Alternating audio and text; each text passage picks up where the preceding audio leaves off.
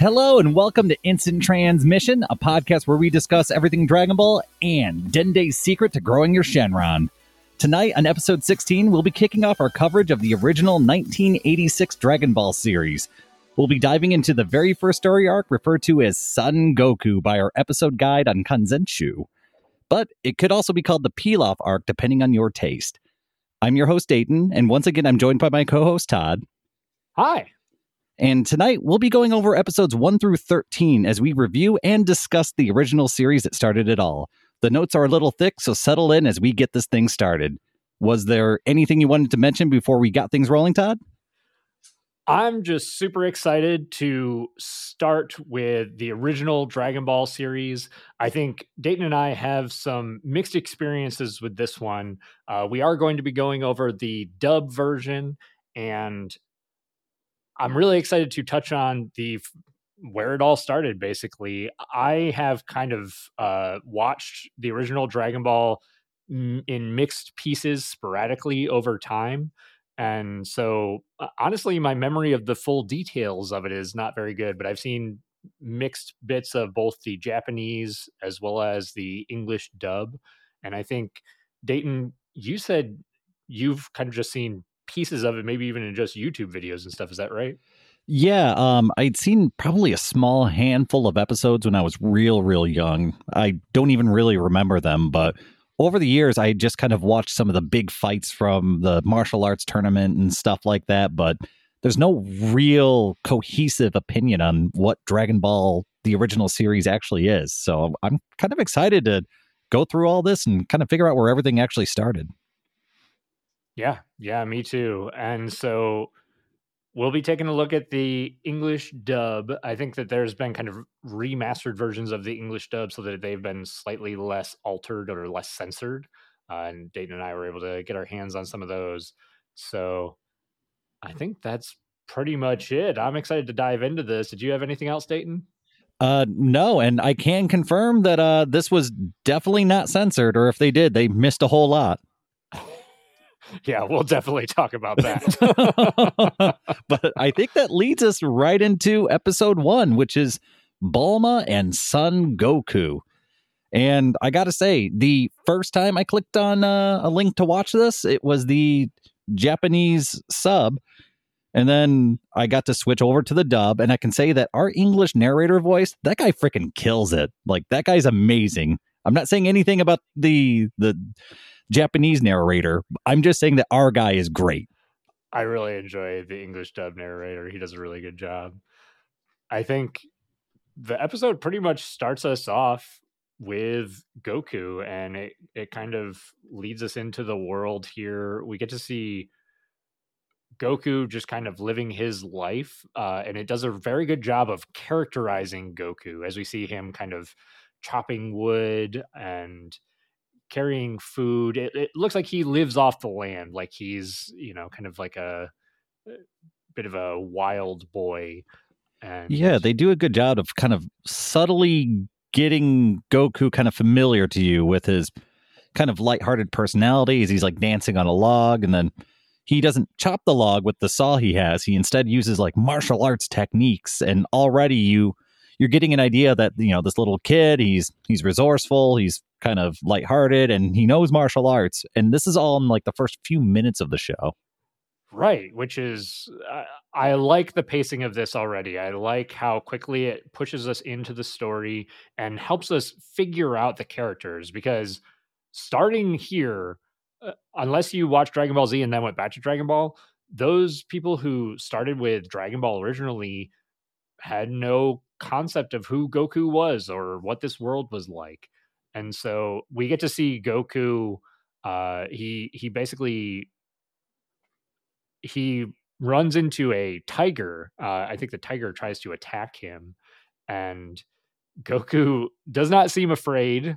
He basically runs away from the tiger, kind of like dipping and dodging, and literally runs off of a cliff, kind of doing like a Wile E. Coyote sort of gag here, where the tiger just kind of leaps off after him, and he has caught himself on a tree limb on the side of the cliff. The tiger does stop in midair for a moment and does the eyes popping out of his head Wile E. Coyote thing. I don't know. I had a good laugh at it. I mean, it's a cartoon at the end of the day, and it's not really disguising itself. Yeah, and this came out in '86, so it's an '80s cartoon. We get the kind of a lighthearted vibe here from the start, and I think that we'll talk about that, how that kind of changes and progresses over time. But we get to see Goku fishing with his tail. He catches this giant fish that he again beats up with martial arts instead of, catching it with like a fishing rod or something else. And I think that pretty much takes us up to the point where our next character comes into the scene. Yeah, and this honestly almost kind of surprised me a little bit, because right away we get to see Bulma kind of driving up towards this mountainous location. And right away they reveal that she's following as we all know at this point, the Dragon Radar. And so we get kind of a really iconic piece of technology it's been in every part of Dragon Ball at this point, so you would recognize it if you saw it. It's right there in the first episode. And I thought it was kind of neat to see that, but it's a very young teenage Bulma, and she's tracking down the Dragon Balls. She pretty much lets you know what she's up to at this point. Right. And we basically get to see that Goku basically gets caught off guard by this, what we know as a car, but Goku kind of treats it as a monster. And Goku kind of goes to lift up the car itself, as I think the car more or less runs into him or almost runs him over. And he picks up the car and throws it. So right off the bat here, we're, between all of the scenes that we've gotten with Goku, just within the first 5 minutes of the episode, we know that he's very strong. He's very brave, but he's also, as he treats this car like a monster, he's a little bit ignorant. He doesn't know a lot about the world, is kind of the impression that we get from him. Yeah, and we get Bulma kind of popping out of the car and firing a gun at Goku, of all things, which was kind of jarring to me. But yeah, she fires a gun at Goku, and Goku's yelling at her as if she's the monster and says that she needs to get out of her shell. He obviously has no idea what's going on here. Right, which is wild. And the fact that Bulma just pulls a gun on this child and shoots him in the head, I think it's kind of, I'm laughing because it's so ridiculous to me. But I think it says a lot about her. It also kind of says a lot about this world, right? Where, as we're going to see more and more, this world is a lot more dangerous than the Earth that we live on. There's dinosaurs, there's monsters, there's all kinds of stuff. So almost quick and ready to just pull a gun and defend herself. Yeah, and we do get this de-escalation where Bulma kind of convinces Goku to let down his guard for a minute. And we get this exchange where we discover a few things about Goku. One is that the only other human he's ever met was his grandpa. And his grandpa's been dead for a while. And so Goku's been on his own. And this is the first other human he's ever actually met. Right. And so that kind of comes down to the fact that Goku doesn't know what a woman is. He's never seen a woman. And Bulma explains to him, "Hey, I'm a woman." And Goku says something along the lines of like, "Oh, my grandfather always told me to be nice to women." But this is the first time he's ever met one.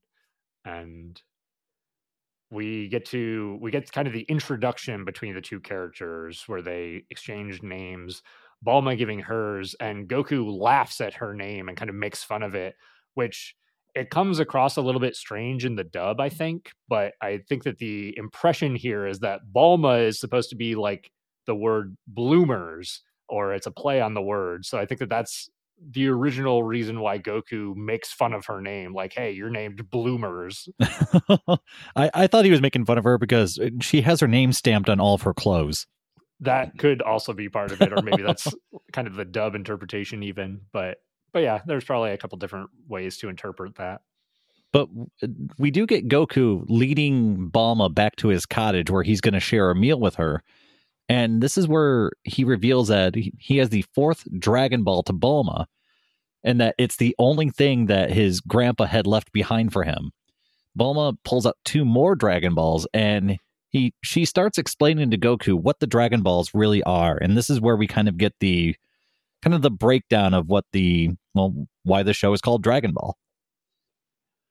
Yeah, they basically explain that, or Bulma explains to Goku and to us, the audience, that the balls will glow when they're near one another.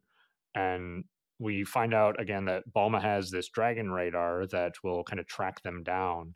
But the kind of the big reveal here is that when somebody collects all seven of these Dragon Balls, they are granted one wish, which, any of us who have seen any of the series were pretty familiar with these iconic orbs.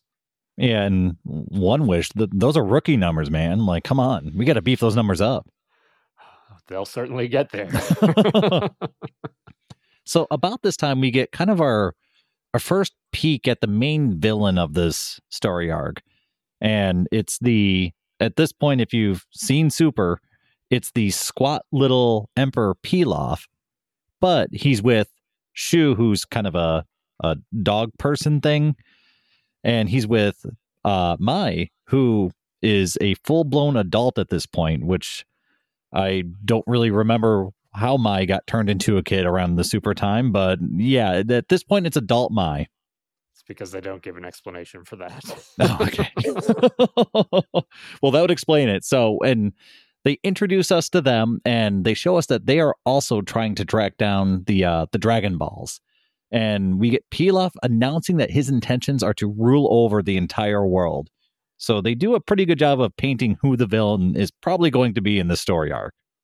Right. And the story is not complicated at this point, right? You've basically got these two opposing groups. One group with Bulma and Goku, who are going to be looking for the Dragon Balls, and then the Pilaf gang, who are going to be looking for the Dragon Balls, each for very different reasons. And to be fair, we're going to find out that Bulma's reason is not exactly the most altruistic reason either. So no, it's not.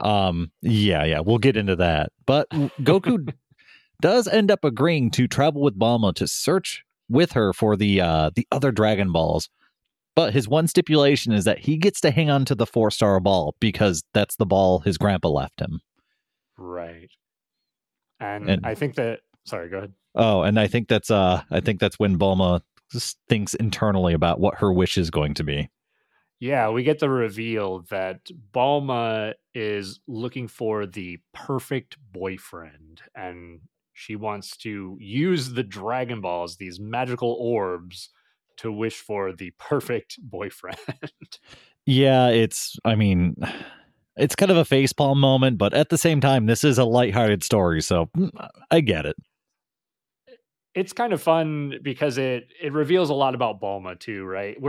We've learned at this point a lot about Goku in that he's simple, he doesn't understand a lot about the world, he doesn't know what women are, but he's also very brave and very strong. And then we learn a lot about Bulma in that she created this technology, this device, this dragon radar to detect the Dragon Balls. So right off the bat, we know that she's very intelligent, but we also are finding out that she's very selfish, perhaps, or she's very we're kind of going to find out that she's also very vain. She talks about her looks a lot and whatnot. Mm-hmm. So we've got two characters, quite different. One's very selfless, one's very selfish, and they're gonna pair up and go on an adventure.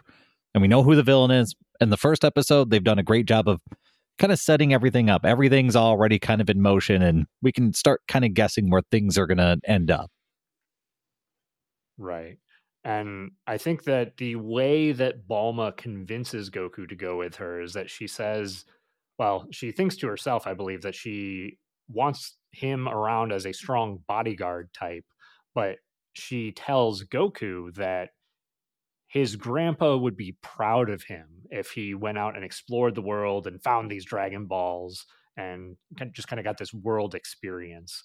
And again, this is characterizing both Goku and Bulma, where we understand that Goku cares a lot about his grandfather and cares about what his grandfather thought about him. And then we also get that Bulma is very charismatic and very good at manipulating people. Yes. She will say anything to get what she wants, and sometimes do anything to get what she wants. Yeah, we'll see that coming up.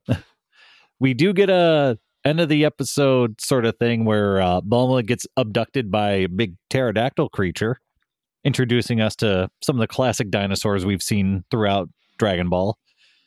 And we get a scene where it kind of shows us Goku's kind of naive. The pterodactyl more or less just convinces Goku to not help Bulma. And Goku just kind of stands there and gets tied up and then watches the pterodactyl start flying away with Bulma and only jumps to action when Bulma yells at him and he thinks, man, I think that pterodactyl was lying to me.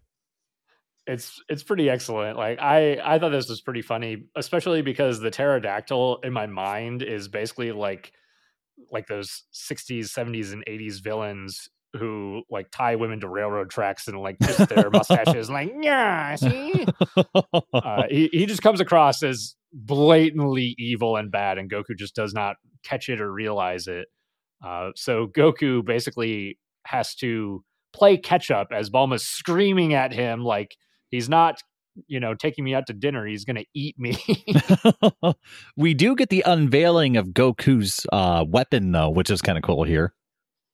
Yes, and he pulls off this red staff off of his back, and I think we get one of his iconic terms from the dub, power pole extend. Yeah. And he basically... What is it in Japanese? I don't remember the exact phrase, but I think that his power pole is called his... It's hard to say. Nyoibo. Oh, okay. Yeah. Mm-hmm. That one. But yeah, hard to pronounce. But yeah, we get his iconic Nyoibo or power pole. He basically rides it up into the sky. And I think he's just out of reach of the pterodactyl, but launches himself to end up attacking it and hitting it across the head. Yeah, the pterodactyl gets bonked. Bulma and Goku tumble to the ground. Goku more or less safely lands, and then Bulma's left hanging from a branch or a limb on a cliff face, and she's kind of tinkling into the air. So that happened. Yeah, so we're getting a good idea for the tone of this show right off the bat here too. Yeah. Mm-hmm. Where we're going to get a lot of this humor. Like the idea was that Bulma had to pee and this pterodactyl abducted her before she got the chance to pee. And through all the events, she peed her pants. Yep, it's going to be it's going to be a show. At this point, it's set the pace for you. There's going to be girl jokes, there's going to be pee jokes, and there's going to be wee-wees. So strap yourselves in. Yeah, we totally forgot to even mention that Goku's just hanging out with his wiener in the very beginning of the episode. That's right. When he goes out into the river to catch the fish, he gets soaked, and so he just takes all of his clothes off. And then I believe just like lets loose nature's call into the river right there. Oh, yeah, that's true. We get a back shot of Goku's butt with his tail and then him peeing into the river. And we kind of glossed over the fact that our main protagonist here is a young boy who has a tail. He has this furry tail that comes off of him, and Bulma also expresses to him that that's not normal. Like, normal kids don't have tails. But those are just some kind of details that I think we missed. I think for the most part, that kind of carries us to the next episode. Did you have anything else, Dayton? No. I mean, I think I'm ready for episode 2. That first episode was kind of a shell shock for me. It's kind of a really different change of pace compared to what I'm used to with Dragon Ball. Yeah, it's definitely different, but it's going to change and progress as we move through the series, I think. So episode 2, and this is according to Kanzenshu, is called "Ah La La La La No Balls."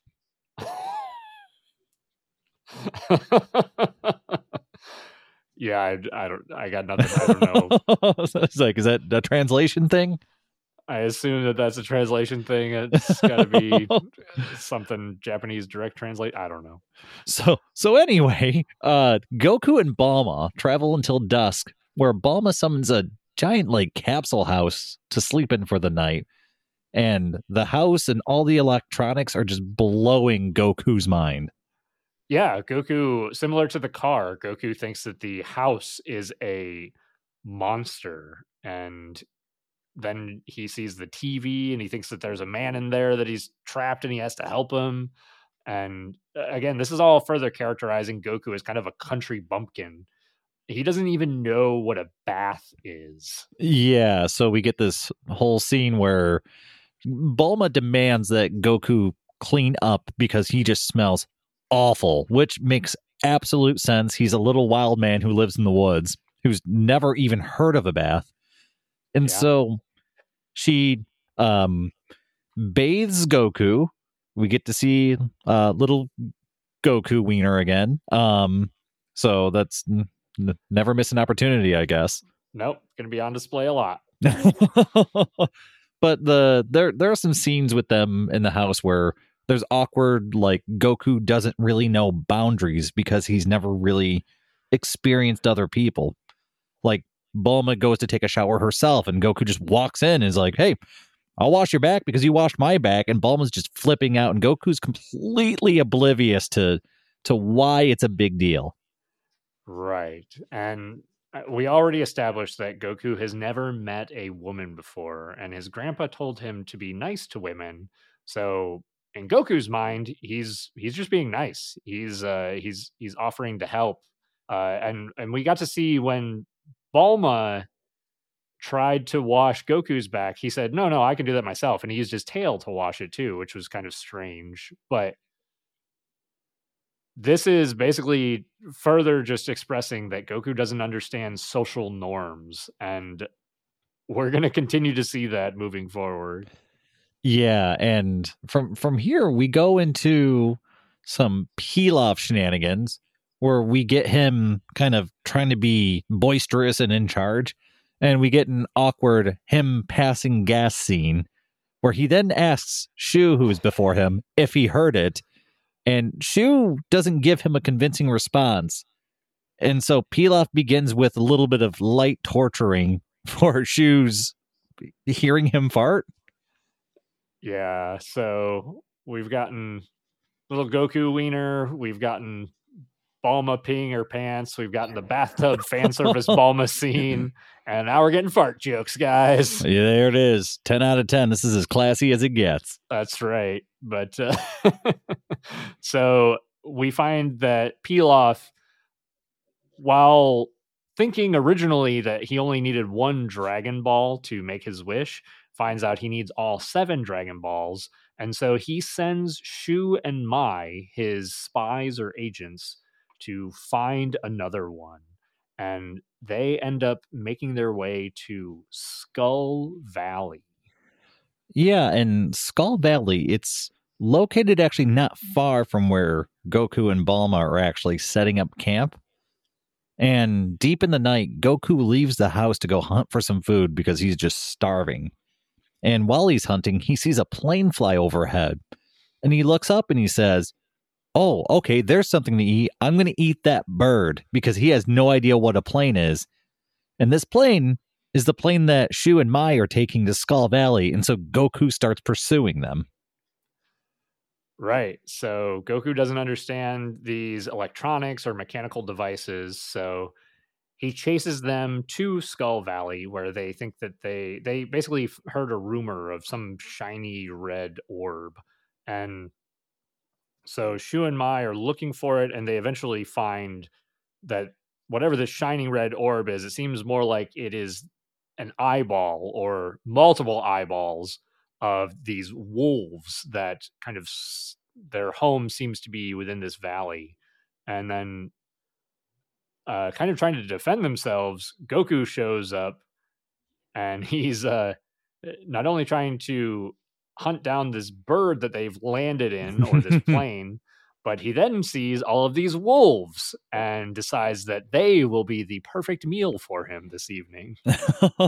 So amongst all the chaos with Goku kicking wolf butt, we get Shu and Mai attempting to jump in the plane and fly out of there before they can get hurt. But Goku, determined to not let his bird get away, decides to use the power pole to help him knock the plane out of the sky. And they go tumbling to the ground, but unfortunately, Goku does not get his bird. That's right. Goku ends the evening birdless. I got a really good laugh out of two things here. One, the scene where Shu and Mai take off in the plane and Goku chases after them mid-fight with the wolves, and these wolves are just like piling on him and like hanging off of his body as he's just running, chasing this plane, and cares not at all about these wolves just hanging off of him. But I also got a pretty good laugh out of once the plane blows up, it felt very much like a Team Rocket explosion of just Shu and Mai kind of goofily getting launched out into the distance. And to be fair, Pokemon may have used Shu and Mai as influence for our Team Rocket later in probably the 90s. I mean, there's going to be a lot of scenes where people walk away from situations that there's no way in hell they should have been able to walk away from. There's going to be, I don't know, the tone is light, and there's a lot of almost like cartoon references that happen in here, kind of like the explosion with Shu and Mai that they walked away from.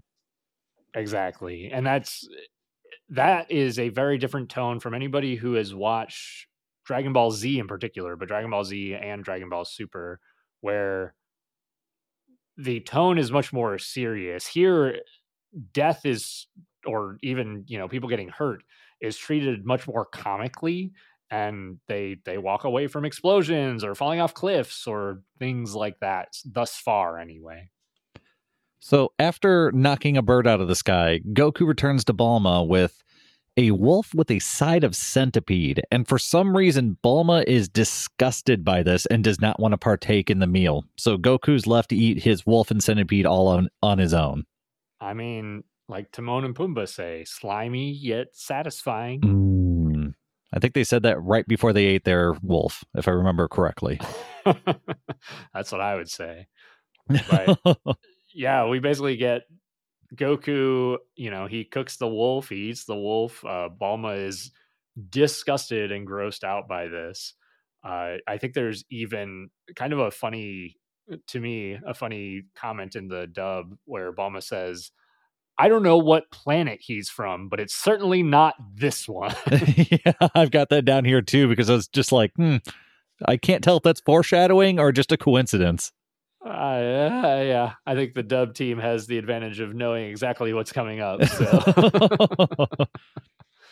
We do get the Bulma and Goku kind of settling down for the night. I believe there's some more shenanigans in the morning, but yeah, we get we got to talk about that. Okay, all right, I'll let you break it down.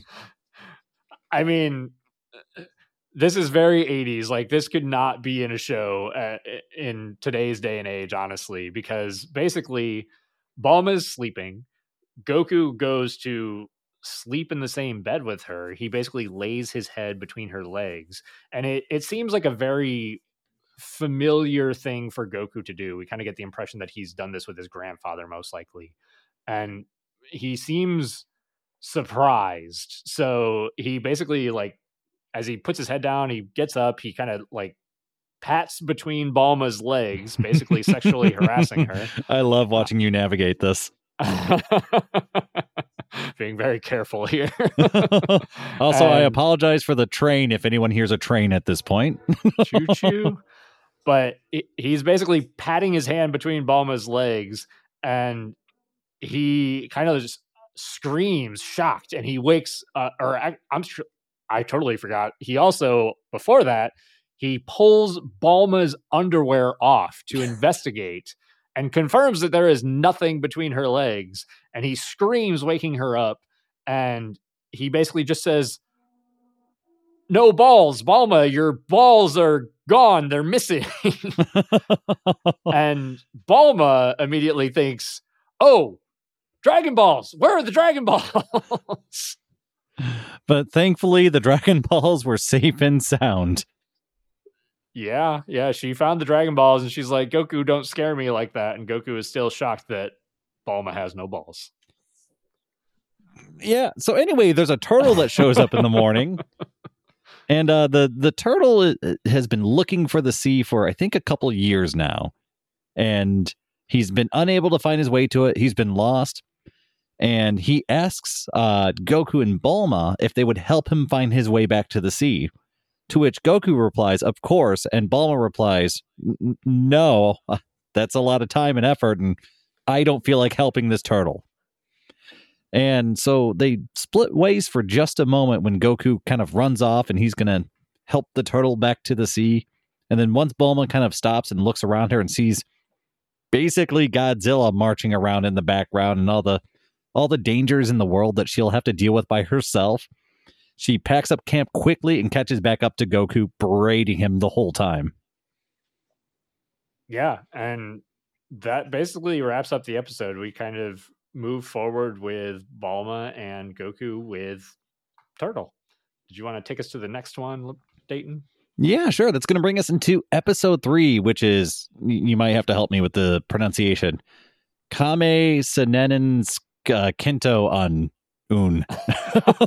Yeah, I think it's Kame Senin Kinto Un, which we'll find out is going to be Master Roshi and the Flying Nimbus. Ooh, all right. Yeah, so we get Goku and Bulma continuing with their journey with the turtle, but they're stopped on the road by I couldn't tell at first what kind of animal it was, but I think it's a giant bear man thing with an eye scar. I think so. It's got kind of a long nose for a bear, long, narrow nose, but I called it a bear bandit as well. So, and we get this big, brutish, thuggish bear man standing in the street threatening our couple heroes here.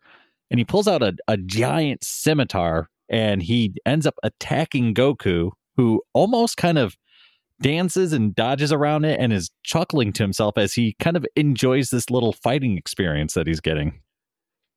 Yeah, again, Goku is not afraid here. Goku is very confident. Bulma tries to ditch the turtle. She's like, no, we're out of here. But Goku says, the turtle's my friend, and he doesn't let the bear bandit take the turtle to eat him. And after Goku dances around a little bit, he gives him the one punch! Yeah, one punch, and this big bear bandit thing is like probably 10 times the size of Goku. Like, he's absolutely massive, and in one punch, Goku effortlessly takes the brute down. Yeah, it was a simple task for him. And the bandit had a sword. Like, Goku's life was in danger legitimately, but again, the tone here is still pretty light.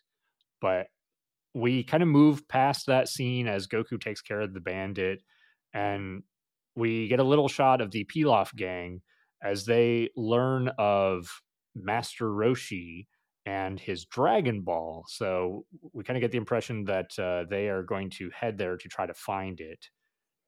And then I think we're going to kind of move back to the road with Bulma and Goku and Turtle as they arrive at the sea.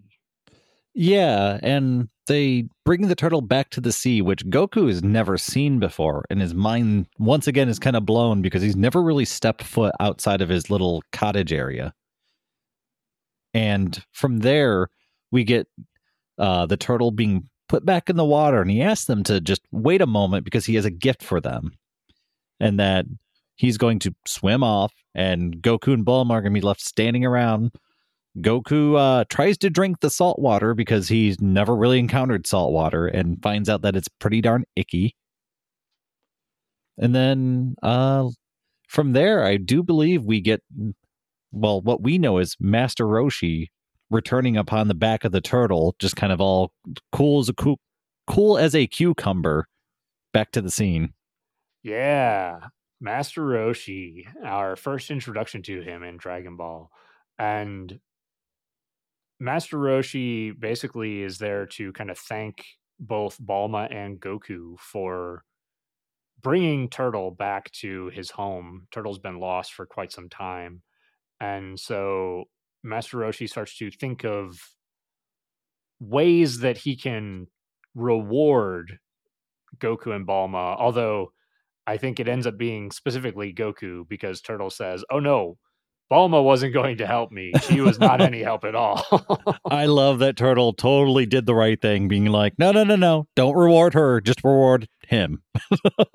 Yeah. So Master Roshi goes through a few ideas in his mind, and he eventually settles on calling out to the flying Nimbus.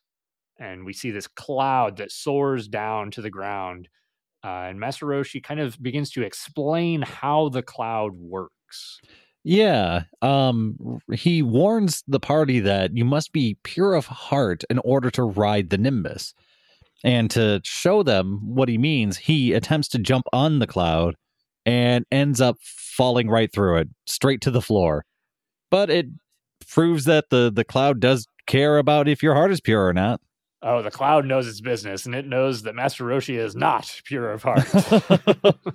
We do get Goku kind of like listening to Roshi's words and seeing him fall and going, all right, yeah, I'll jump on the cloud. And sure enough, without really any effort, Goku climbs on top of the cloud and is in no time pretty much just flying around as if he was born to ride that thing. Yeah, I think those are even Master Roshi's exact words. Is he says that Goku is almost as if he was born to ride Flying Nimbus. And I think as they're as Goku stops soaring around on his cloud, it's shown, or Bulma finally recognizes the Dragon Ball necklace that Master Roshi is wearing. And she says that she wants the necklace. He says he's not willing to give it up. However, they kind of make a bit of a deal, or she basically tries to coerce him by flashing him her underwear. And, well, as we mentioned in the last episode, Bulma's not wearing any underwear. Oh, shoot. The plot thickens. So Master Roshi asking for underwear and getting a buck more. We get the good old anime nosebleed times 1,000. And he happily gifts over the Dragon Ball to Bulma for, I guess, putting in a little extra. Yeah, and so at this point, our heroes, Goku and Bulma, they've already, in episode 3, they've collected 4 out of 7 Dragon Balls, which is a lot. The pace is going quick here. And they eventually end up leaving Roshi and Turtle, and they kind of camp for the night, setting up another capsule house. And that is when Bulma realizes that she's not wearing any underwear. And so Goku basically explains that he took them off, and in retaliation to Goku taking off her underwear, Bulma shoots Goku with a machine gun. Remember, it's still a cartoon at this point. Bullets are just annoying.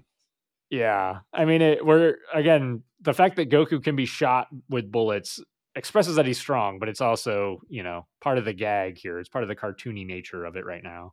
Oh, yeah. But while all of this is happening, we do get the Pilaf crew arriving at Kame House, which we know because it says Kame House right along the side of it.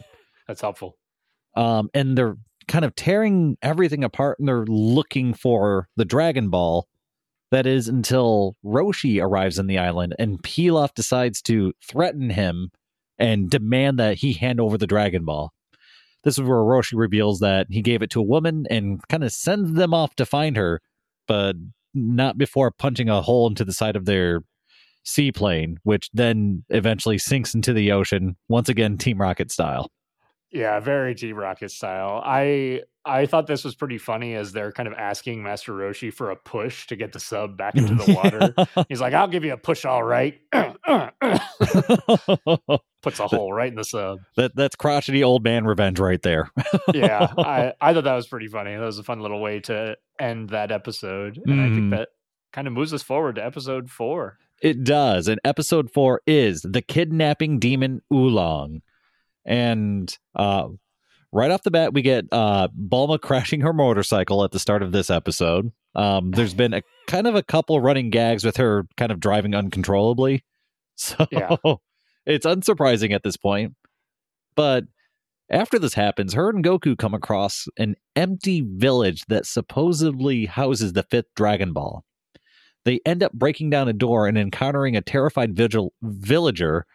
And I believe in this scene, the villager actually hits Goku in the head with an axe. He smashes that axe right over Goku's head. The axe head shattering. Fortunately, Goku being hardy enough to take an axe blow to the skull. But that dude was just gonna axe a little kid in the head. Like, that's crazy. Right. Like, I know that this is, it's cartoony. There's supposed to be these gags and whatnot. But the adults in this show have the most questionable morality. Oh, look, a child. I better shoot it with a gun and hit it with an axe. Yeah. Like, I get it. Goku's strong. He's durable. But holy shit, people, what are you doing? Oh, man. So, okay. It's all cool, though, because the villagers have been being terrorized by a monster called Oolong. And apparently he's able to change shapes.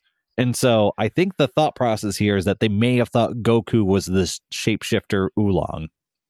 Right. We get the impression that this older man who hit Goku with an axe, he basically was trying to defend his daughter. His daughter had been picked out by this monster Oolong as his bride. And so Oolong was coming today to take her away, and that's basically why this old man reacted to Goku entering into his house the way that he did. And that's why the whole village was kind of hiding and why it seemed like a ghost town when they first showed up. Exactly. And so we end up finding out that there's an old woman in the town who has the Dragon Ball. And Bulma gets the bright idea that if they can solve this problem, this Oolong monster, and get rid of him, they could get the Dragon Ball out of it. And the old woman basically agrees, stating that there have been multiple young girls who have been abducted by Oolong, and they want to try to get them back. Yeah, this is where we get Bulma using that big Bulma brain of hers to hatch this plan to dress Goku up as a girl and then get Oolong to take Goku back to the hideout where all the other girls are, so that way he can beat up the bad guy and get all the captured girls out of their prison. Yeah, so Goku's basically going to disguise himself as the young girl that Oolong is coming to take today. And so Goku puts on a dress, he wraps up his hair, and Goku's not happy about this plan at all. However, he does put himself out in the center of town when they hear these heavy footsteps coming through the town, and we get to see the monstrous form that is Oolong, this monster towering over the buildings and kind of crushing the ground as he walks through with this deep bellowing voice.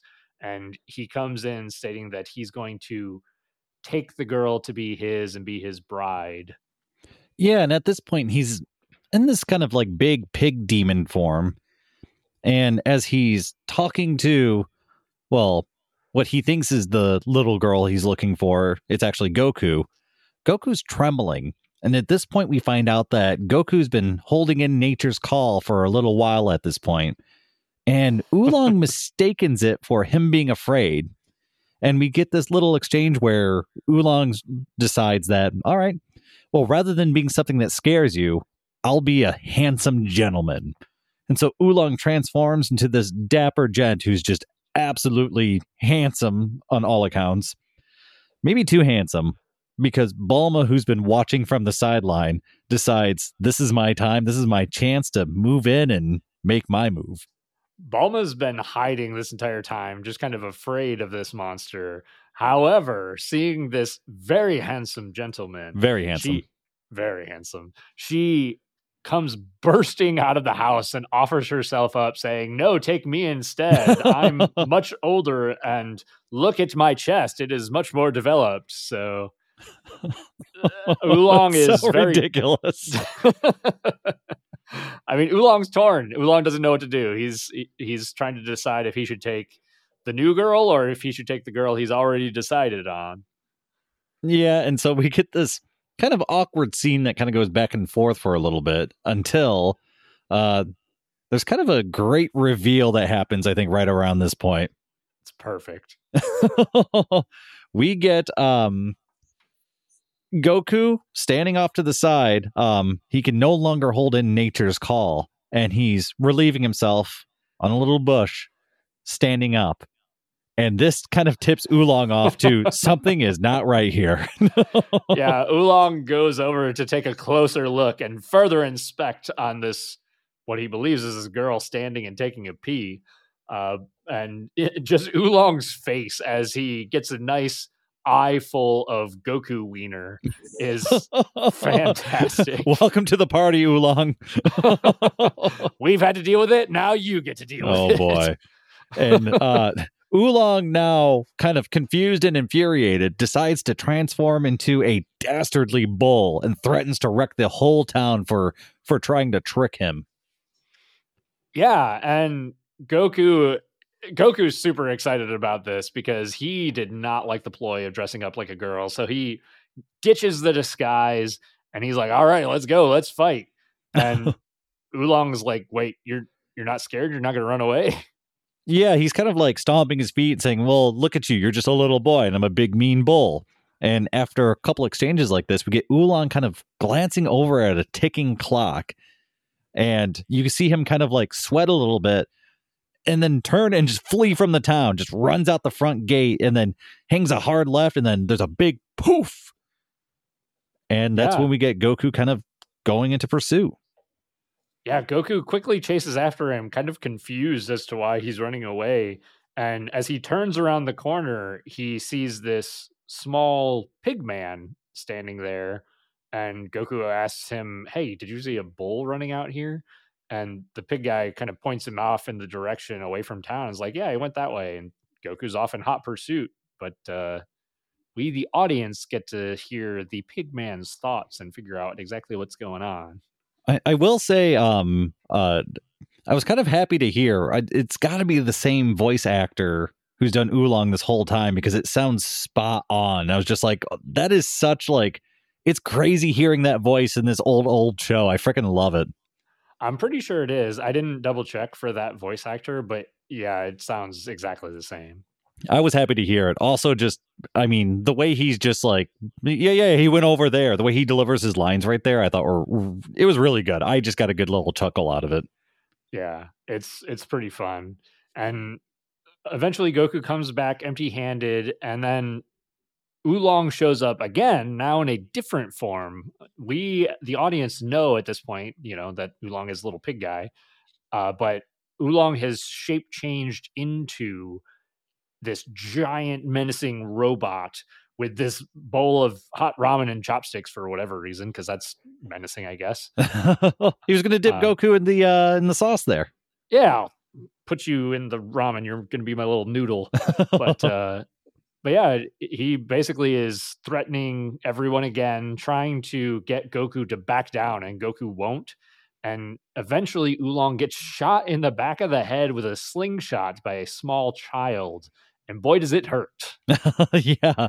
He kind of throws a little bit of a temper tantrum and kind of rubs the back of his head and is kind of acting pathetic. And at this point, Oolong realizes that Goku's not going to back down. And so we get this kind of moment of panic where Oolong kind of poof, turns into a bat and starts flying off. Well, of course, Goku has his new magic Nimbus. And so he hops on his magic cloud and starts pursuing Oolong through this really kind of comical, cartoony chase where they're chasing each other and Goku's catching up. So Oolong transforms into a rocket and starts rocketing away. Yeah, this feels, again, to me, especially somebody who grew up with Looney Tunes, feels very Looney Tunes to me, with like the rocket has these big eyes and this big mouth as it's kind of like weaving in and out of the mountains, trying to get away from Goku and his flying cloud. we do get a pursuit up until Oolong just poof transforms again and starts falling from the sky, where I do believe Goku has to save him from his very long descent. Am I right? Yeah, Goku basically catches Oolong. This time Oolong's timer more or less ran out. He can only transform for up to 5 minutes. And so, not paying attention to the timer in this hectic chase, he lost his power, dropped his form, and probably would have turned into a flattened pig pancake, but Goku catches him out of the air. Yeah, and we get Goku bringing him back to the village where his hands are bound, and the village is all kind of talking to Oolong, like, how could you do this to us? Where are our kids? And Oolong decides to bring the village to where he's been storing all these young women. And turns out it's actually a palace, actually not far from the village. And yeah, they all kind of go inside, and the parents are running around screaming for their children. And when they come across them, turns out they've all actually been living in quite a level of luxury. And on top of that, Oolong's almost been acting as their servant this whole time, and he begs them to take these kids off his hand. It's pretty funny. I think that this is Akira Toriyama really likes to subvert expectations. And I think that this is kind of showing us the beginnings of the way that he likes to do that, where, these girls have been kidnapped and we expect them to be, slaves or in a torture palace or something. Yeah, exactly. But yeah, they are, living the life. And Oolong wanted them. He basically took them because he wanted them to clean his house and cook and take care of it. But they certainly are not doing any of those things. If anything, he has more cleaning and cooking to do now that all these people are here. Exactly. And so this kind of culminates in our heroes, Goku and Bulma, have solved the Oolong problem. They receive the 5th Dragon Ball from the old woman in the village.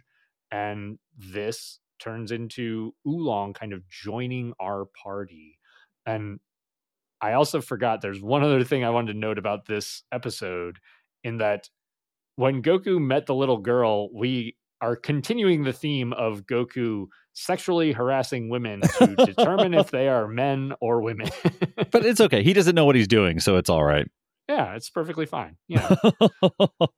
But yeah, that leads us into episode 5, which is the strong villain of the desert, Yamcha. And that's definitely a name we all know. Yeah, so this basically starts, again, we're getting to see that Oolong has joined the party at this point. And so they eventually get stranded in the desert without dino capsules. I think they run out of gas and they end up losing their dino capsules somehow. And yeah, so they end up losing their dino capsules, but we do find out the direction that the party is going to be heading, and it's a place called Fire Mountain, which is the home of the Ox King, who wields a giant battle axe. News of this pretty much terrifies the crap out of Oolong, and he attempts to transform into a fish to abandon the ship. We get naked Goku trying to catch fish Oolong, so that's cool. Gotta have a shot of that Goku wiener in every episode. It's a staple. Bulma decides that the best way to catch a fish is to use the right bait, and so she uses a pair of her underwear on a fishing line to catch Oolong to bring him back to the crew. And yeah, it works. Oolong bites. I mean, if you know a pervert, you got to use what works. Mm-hmm. Yeah, actually, I have a note in here. It just at this point, I just said, "Man, there's a lot of Goku's little baby pee-pee in this show." I wasn't joking when I said we got to get a shot of it in every episode. Oh, geez. But yeah, so anyway, the gang, they begin making their way through the desert towards Fire Mountain. And this is where we get our first shot of Puar, for those who know who Puar is. And we get Puar kind of running down and informing Yamcha that they have new victims. And it's kind of interesting to see Yamcha in a more villainous light. Right. So again, this is our first introduction to Yamcha for anybody who hadn't watched Dragon Ball Z beforehand. And yeah, he's kind of portrayed as the bad guy here. He's a desert bandit, as the episode title suggests. And so he's prepping to steal the group's belongings, and he jumps out in front of them, stating that they either give him their belongings, like their dino capsules and anything else they have, or they have to fight him. Yeah, and at this point we do get Puar noticing Oolong and mentioning that they had gone to shape-shifting school together. So right off the bat, they let you know what Puar's about, and they also establish a relationship between two of the characters meeting right here. Right. And so we basically jump into the fight between Goku and Yamcha, because Bulma, Puar, and Oolong have no interest in actually fighting. And so Goku expresses, which I thought that this was kind of funny, as they are starting to fight.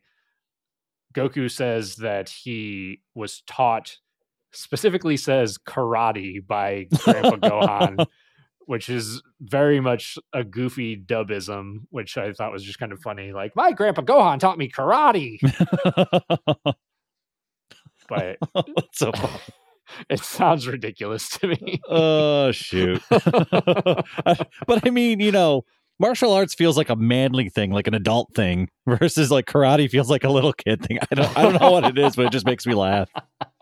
Yeah, so I just thought the dialogue for that in the dub was a little bit funny. But I think Dayton and I both kind of went into this knowing that there was going to be some very ridiculous dub dialogue, since this was dubbed back in I think the early 90s, even though it originally came out in the 80s. Yeah, and like, I don't think dubs are absolutely fantastic right now, but they are decent. There's a decent number of dubs out there, but I know going back through the years, just there are some pretty awful dubs going back and back, especially when it comes to like, if anybody was ever considered not the main character or the best friend of the main character, they would usually get anybody off the street to dub those voices. Yeah, and you could tell for a lot of them. But, but we do get the fight kind of heating up between Goku and Yamcha, and we do get the reveal of Yamcha had actually recognized the power pole, and that he's heard of Grandpa Gohan in that weapon. Right. So it kind of reveals to us that Grandpa Gohan's kind of a big deal, at least in the martial arts community, which could partially explain why Goku is so strong and so successful in a lot of these fights where he seems like he should be outmatched. But Goku's able to beat up on Yamcha a little bit, and then eventually Yamcha pulls out his signature move, the Wolf Fang Fist. Heck yeah, we're going to see plenty of this. Yes. So Yamcha basically knocks Goku back. We keep kind of getting this repetition in the exposition here that Goku is starving because they lost their capsules and they just have no food. So Goku's struggling in the fight against Yamcha here. And as he's kind of on the back foot with Yamcha kind of getting ready to take advantage of that, that's when Bulma wakes up from her nap on the sidelines, and it takes Yamcha to a screeching halt as he sees this pretty girl on the side. Yep, and this is important because there were honestly a lot of running gags in this show that I didn't realize were running gags until probably about this episode. Yeah, these are going to be, just recurring jokes, kind of, and this is actually going to turn into basically a character arc for some of these characters. So Yamcha basically turns red and runs away. He takes Puar with him, but he just kind of dips out. And Bulma is a little bit love struck when she sees Yamcha, and I think her dialogue there is, "Who was that hunk?" Yeah, we get every time there's a pretty boy around, Bulma seems to be head over heels, and then it's interesting. It's definitely interesting. It's Yeah, and so the very tail end of the episode reveals that Oolong actually had a capsule that he was keeping secret, and it ends up being this big camper capsule. And so our protagonists are able to jump into the camper and they kind of continue on their adventure into the next episode, I think. And I will say at this point, I kind of noticed that we're 5 episodes in, and all the fighting has been very brief up until this point. Like, it's always just been kind of a couple exchanges, a couple little maybe dodging an attack or two, and then usually it's only a couple blows that are actually struck up into this point, and it's such a departure of what I'm used to seeing in Dragon Ball Z and then Dragon Ball Super and just the more recent Dragon Ball series. Yeah, this is easily the longest fight that we've had thus far. Pretty much every other fight has ended in pretty much one shot. And so that's kind of the funny part here, though, is that while Yamcha, especially in more recent years, is considered to be a bit of a joke, he's he's shown to be comparable to Goku in this moment. He basically had the upper hand, even if it was mostly because Goku was hungry, but he's certainly competent and relevant here. Yeah, he's proven to be at this point probably the only powerful combatant we've seen up until this point in all of Dragon Ball. Yeah, which is, hey, good on you, Yamcha. So that leads us into episode 6, which is the Midnight Visitors. And we get Yamcha and Puar kind of continuing to plot to take down Goku and Bulma and Oolong. And we kind of get a scene of our heroes kind of settling into Oolong's camper van that he had stored away in a capsule. And during the night, we get Mai and Shu trying to covertly plant explosives onto their camper van. But they accidentally stick the explosives to Shu's hand and so have to retreat from the campsite. Again, more goofy Team Rocket shenanigans. Mm-hmm. And so they dip out. They've got an active bomb on Shu's hand, and Mai's trying to get away from Shu. And it kind of turns into those guys are after the Dragon Balls, and now Yamcha and Puar come back, and they are just after Goku and gang's belongings, not really knowing about the Dragon Balls. But we basically get Yamcha kind of trying to do some surveillance of the camper. And one of the very first things that he finds is Bulma showering and a nice shot of Bulma naked in the window. And as we already know, Yamcha is bashful around beautiful women, so this kind of puts him out of commission for a moment. Yeah, he's basically just paralyzed at this point. It's women are his weakness, and he got more woman than I think he's probably ever seen at this point. So he's kind of on the ground, kind of frothing from the mouth, just unable to function. Right. And so we kind of cut back into the inside of the camper where Goku is explaining the Dragon Balls to Oolong, even though Bulma told him not to do so. And this is how Yamcha learns about the Dragon Balls.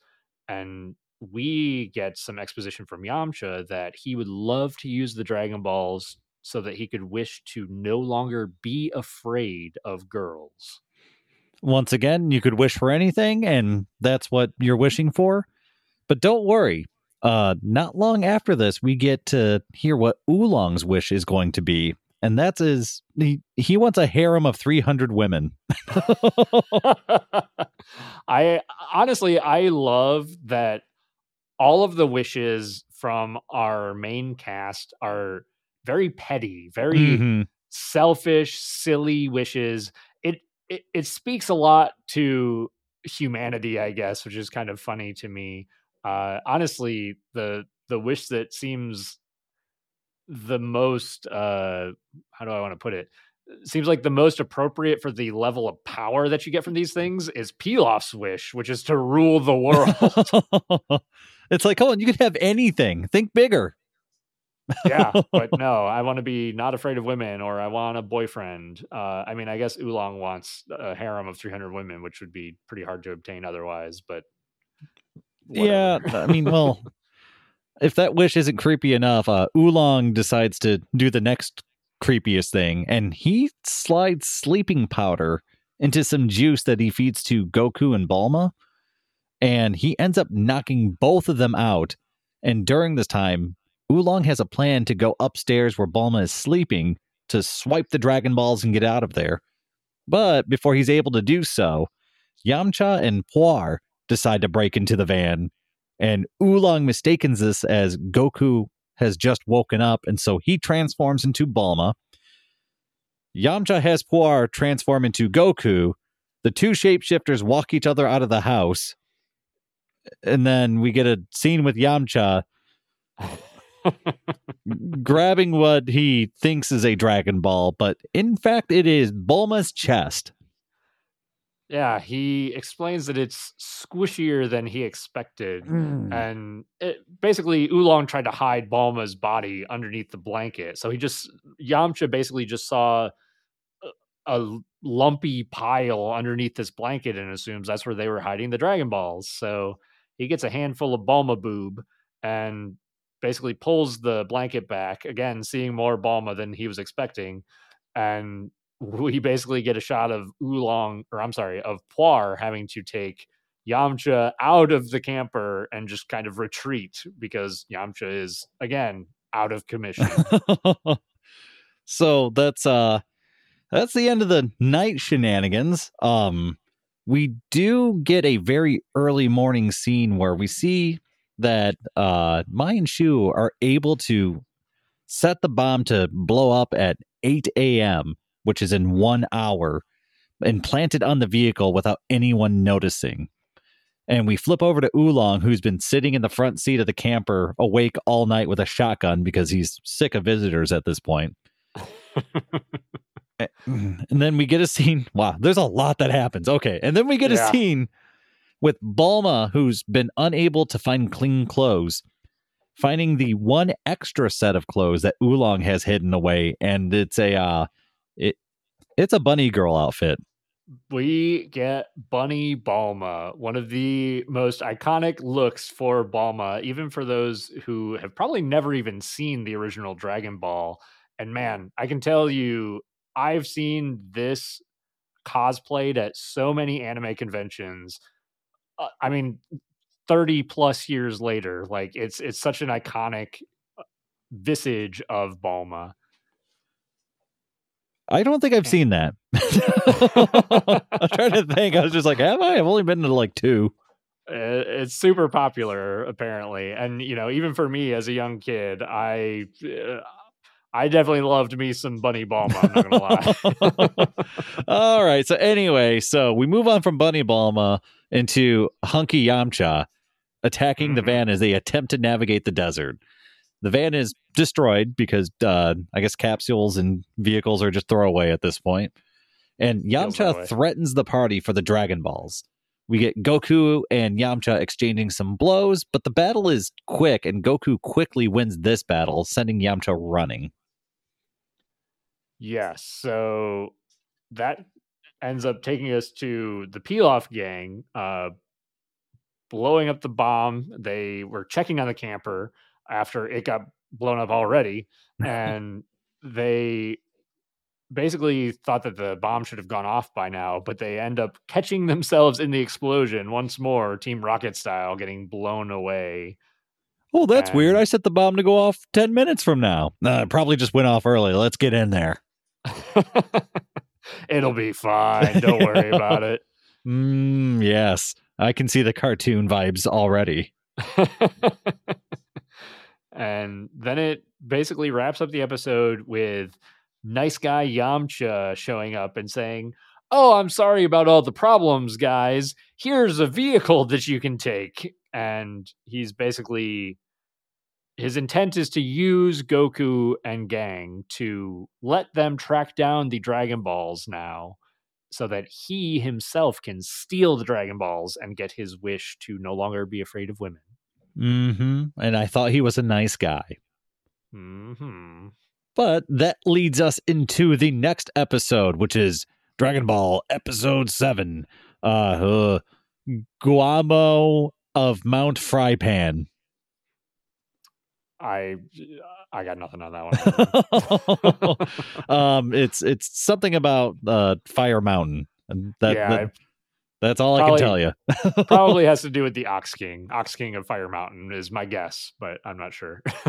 Well, let me go ahead and read my first note here. The gang continues down the road and eventually comes across Fire Mountain, with Yamcha and Puar not far behind. Mai and Shu return to Pilaf and deliver the bad news. They are rewarded with some light torturing for their failures. Yes. And so Oolong also kind of expresses the lore of Fire Mountain to our heroes, stating that there was a spell put on the mountain by someone that the Ox King had basically hired or requested to put it on the mountain to protect his castle and his treasure. And I guess the Ox King kind of defends the mountain. And that leads us to the group I actually really like the Ox King story because he had hired wizards to start these magical fires to protect his treasures, but the fires grew rampant and got out of control, and so he was trapped on the top of the mountain with his treasures. It's kind of a really old school, like, mythological story. I freaking love it. It's very cool. And I mean, for those who know much about Dragon Ball and its history, it's based on the old story or legend, the Journey to the West. And that story too has a lot of similar, just kind of folklore tales, which is pretty fun to get that bit with the Ox King here. I thought it was fun. I really liked it. Yeah, and that's going to basically lead us into our heroes arriving at Fire Mountain, kind of confusing it for the sunrise in the distance initially. And they end up almost immediately coming upon the Ox King himself. And he appears as this giant mountain of a man himself in armor with this giant axe that he nearly slices Bulma in half with upon his first introduction. As he comes over, seeing that the group, or hearing that they've decided to try to get into the castle to steal his treasure. Yeah, I think it's funny that and I feel like this is the kind of story where, the Ox King's greed is what caused him to torch his own mountain, sort of thing. And so he shows up, and the only thing he's concerned about is his treasure. And just, I love that they keep that ball rolling forward. But we do get some scenes with the Ox King acting all threateningly, and then we get Goku arriving onto the scene. And we get I would say a brief exchange between the Ox King and Goku, where Goku's riding around on the Nimbus, flying around the Ox King, kind of also really showing the stature of the Ox King, whereas he almost looks like a giant compared to Goku. That's how big he is, and that's why Goku needs the Nimbus to kind of fly up to his level. Yeah, it's an interesting exchange too, because while we said that Yamcha was one of the first people to really stand up to Goku on a fairly even ground, Goku is putting in multiple attacks and multiple hits to the Ox King, and the Ox King does not seem perturbed by it at all. So the But Ox King, go ahead. oh, I was going to say, but the Ox King ends up kind of recognizing the Nimbus that Goku's riding around on, and he kind of asks, where'd you get that from? He's like, oh, I got it from the Turtle Hermit. He's like, oh, Master Roshi. He used to be my master. And so we start kind of getting these connections between all these characters building up. And we also find out that Gohan was Roshi's first pupil and the Ox King was his second. Right, which is, it's a big deal. That means that the Ox King, if not necessarily on the same level of Grandpa Gohan, is, at least somewhere on par or similar. And so this kind of turns into the fight here subsides, and we get more of a discussion as the Ox King says that he'd like to speak with Master Roshi, or if Goku and Bulma know where Master Roshi is, Master Roshi should be able to use the Bansho fan to remove the flames from Fire Mountain. That sounds like an item from Zelda, I'm not going to lie.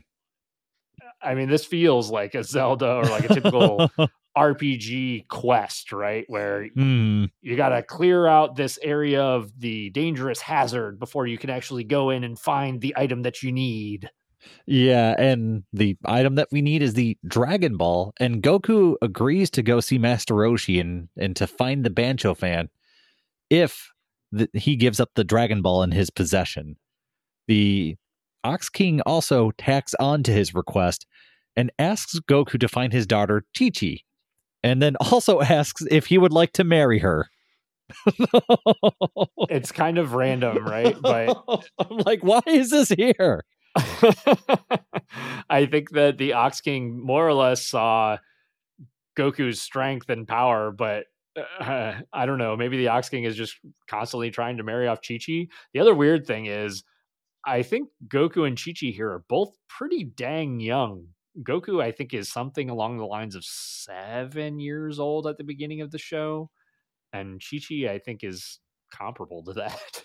Yeah, they're little kids. Like, they feel like little kids. They act like little kids, which we did get a scene with Chi-Chi kind of running away from some dinosaurs, and Yamcha, who was following behind our gang, ran across her and actually knocked her out and kind of left her in a field somewhere. Yeah, and this is kind of a funny scene, but I wanted to point out right before Yamcha knocks her out, Chi-Chi is kind of screaming and running from this dinosaur, but she turns around, throwing this blade off of her head at the dinosaur and chopping its head off, and then using her helmet to fire a laser at the dinosaur that blows it up, which is crazy. This was just like kind of violence out of nowhere. I do have a note about that. I was like, what the hell just happened? Decapitation is something you don't see very often in Dragon Ball. Yeah, this is wild, but it's also characterizing Chi-Chi, where while she originally came across as this scared girl and damsel in distress, she's pretty tough. She chopped a T-Rex's head off and blew it up with a laser. Yeah, she seems very strong, but not maybe very brave. I don't know. Yeah, it's a little bit weird. I also wanted to note that this, while I'm not positive, you kind of get the impression that her helmet maybe is what fires the laser.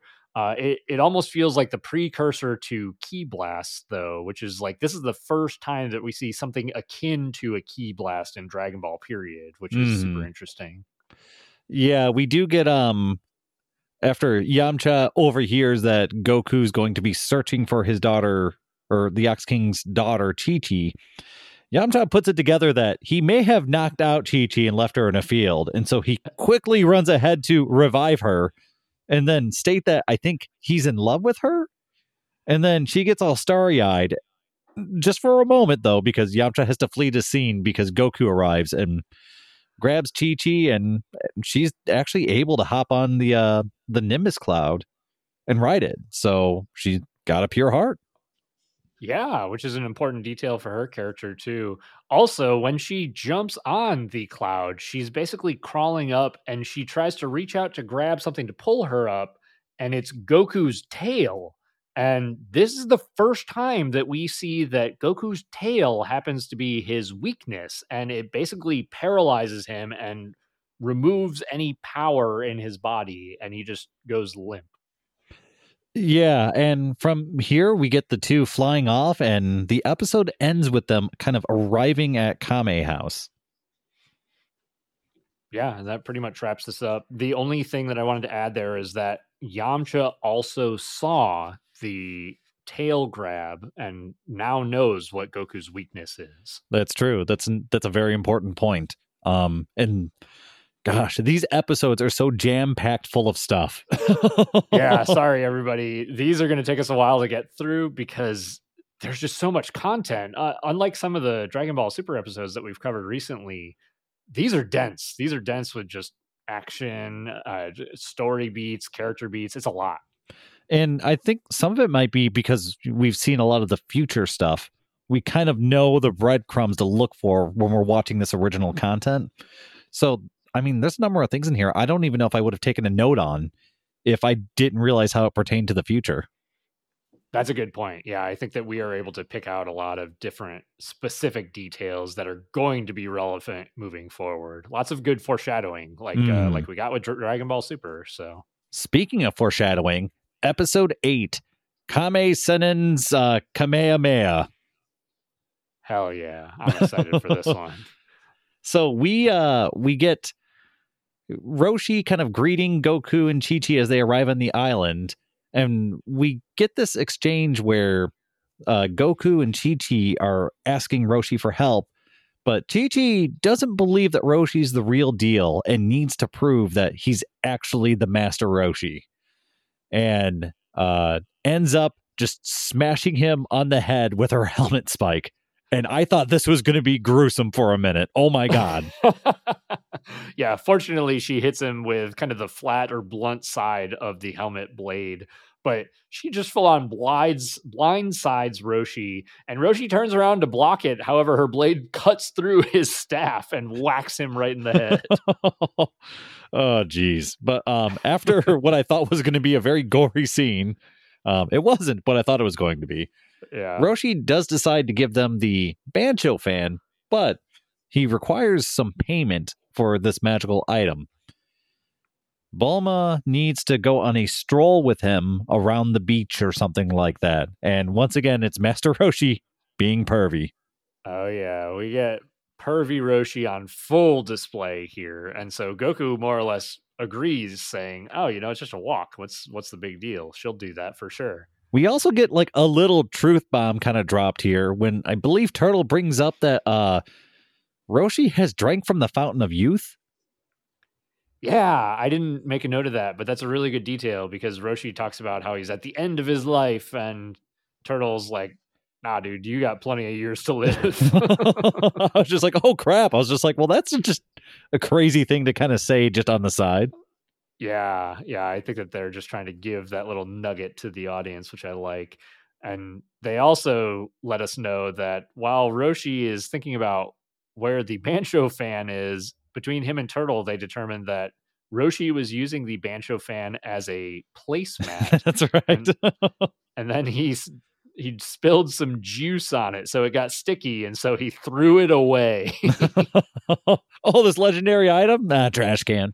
Yeah, it's not a big deal. Who needs that? It's not like there's any mountain that needs to be put out or anything. Hey, but don't worry. Roshi's going to put out the fire himself. And so he summons his spinning rocket turtle and blasts off towards Fire Mountain. Baby Gamela, baby. I'm just like, I don't know what's happening. I love this. But yeah, Goku basically offers for Roshi to ride on the Nimbus, but we know that Roshi can't. No. So he's like, nah, I got other means of transportation. And he's got a spinning rocket turtle named Baby Gamela. So Goku ends up beating Roshi back to Fire Mountain, but Roshi does eventually spin back onto the scene and then actually gives the Ox King a scolding over his violence over the thieves trying to steal his treasures. Kind of gives him like the old man wisdom, like you should know better. And the Ox King actually kind of like gets on all fours and almost like begs for forgiveness sort of thing. Yeah, we can definitely tell who is in the position of power here. And it's a really funny visual because Master Roshi is this small, scrawny old man, and the Ox King is this giant beast of muscle. And so it's funny to see the Ox King kind of groveling before Master Roshi and asking for forgiveness. Yeah, and you also get this kind of the really big brutish guy being kind of a big softy at heart. It's funny. It's a trope, but it's funny. Yeah, and I mean, this is, probably partly where some of these tropes originated, honestly, because this came out back in the mid 80s. So we also get Roshi throughout all of this. We've not seen Roshi do anything extravagant. We've not seen him be impressive by any means. He's gotten whacked by Chi-Chi. He basically fell over when he got off of his spinning mount, and he's just kind of this scrawny, pervy guy. but everybody keeps saying that he's this master of martial arts and he's going to put out this fire mountain. So we're kind of eager to see what's going to happen with him. Yeah, and we get this, well, after a pinky swear with Bulma, so that way she can't get out of her walk with him. You got to respect the pinky swear. I mean, always. We see this kind of shriveled old man as Roshi takes off his upper garment, and he's like, he looks kind of shriveled and not very impressive, and he's struggling to stand on a wall where he needs to perform his technique, and you're kind of filling with doubt. But suddenly you see him kind of take his stance, and his kind of shriveled old form just begins bulking out. And you see kind of like energy kind of glowing over his body. And this blue aura completely surrounds him. And at this point, we see him pull his hands back in the patented Kamehameha pose. And we get to see the very first Kamehameha wave in Dragon Ball. I love this so much. My notes in here call him Beefcake Roshi at this point. So beefy, so dreamy. That Roshi's so hot right now. But yeah, he's hulked out. He's huge, powered with muscle. And this Kamehameha is really treated with respect. It's the first Kamehameha in the entire series. And it's delivered by the originator of the technique, Master Roshi. And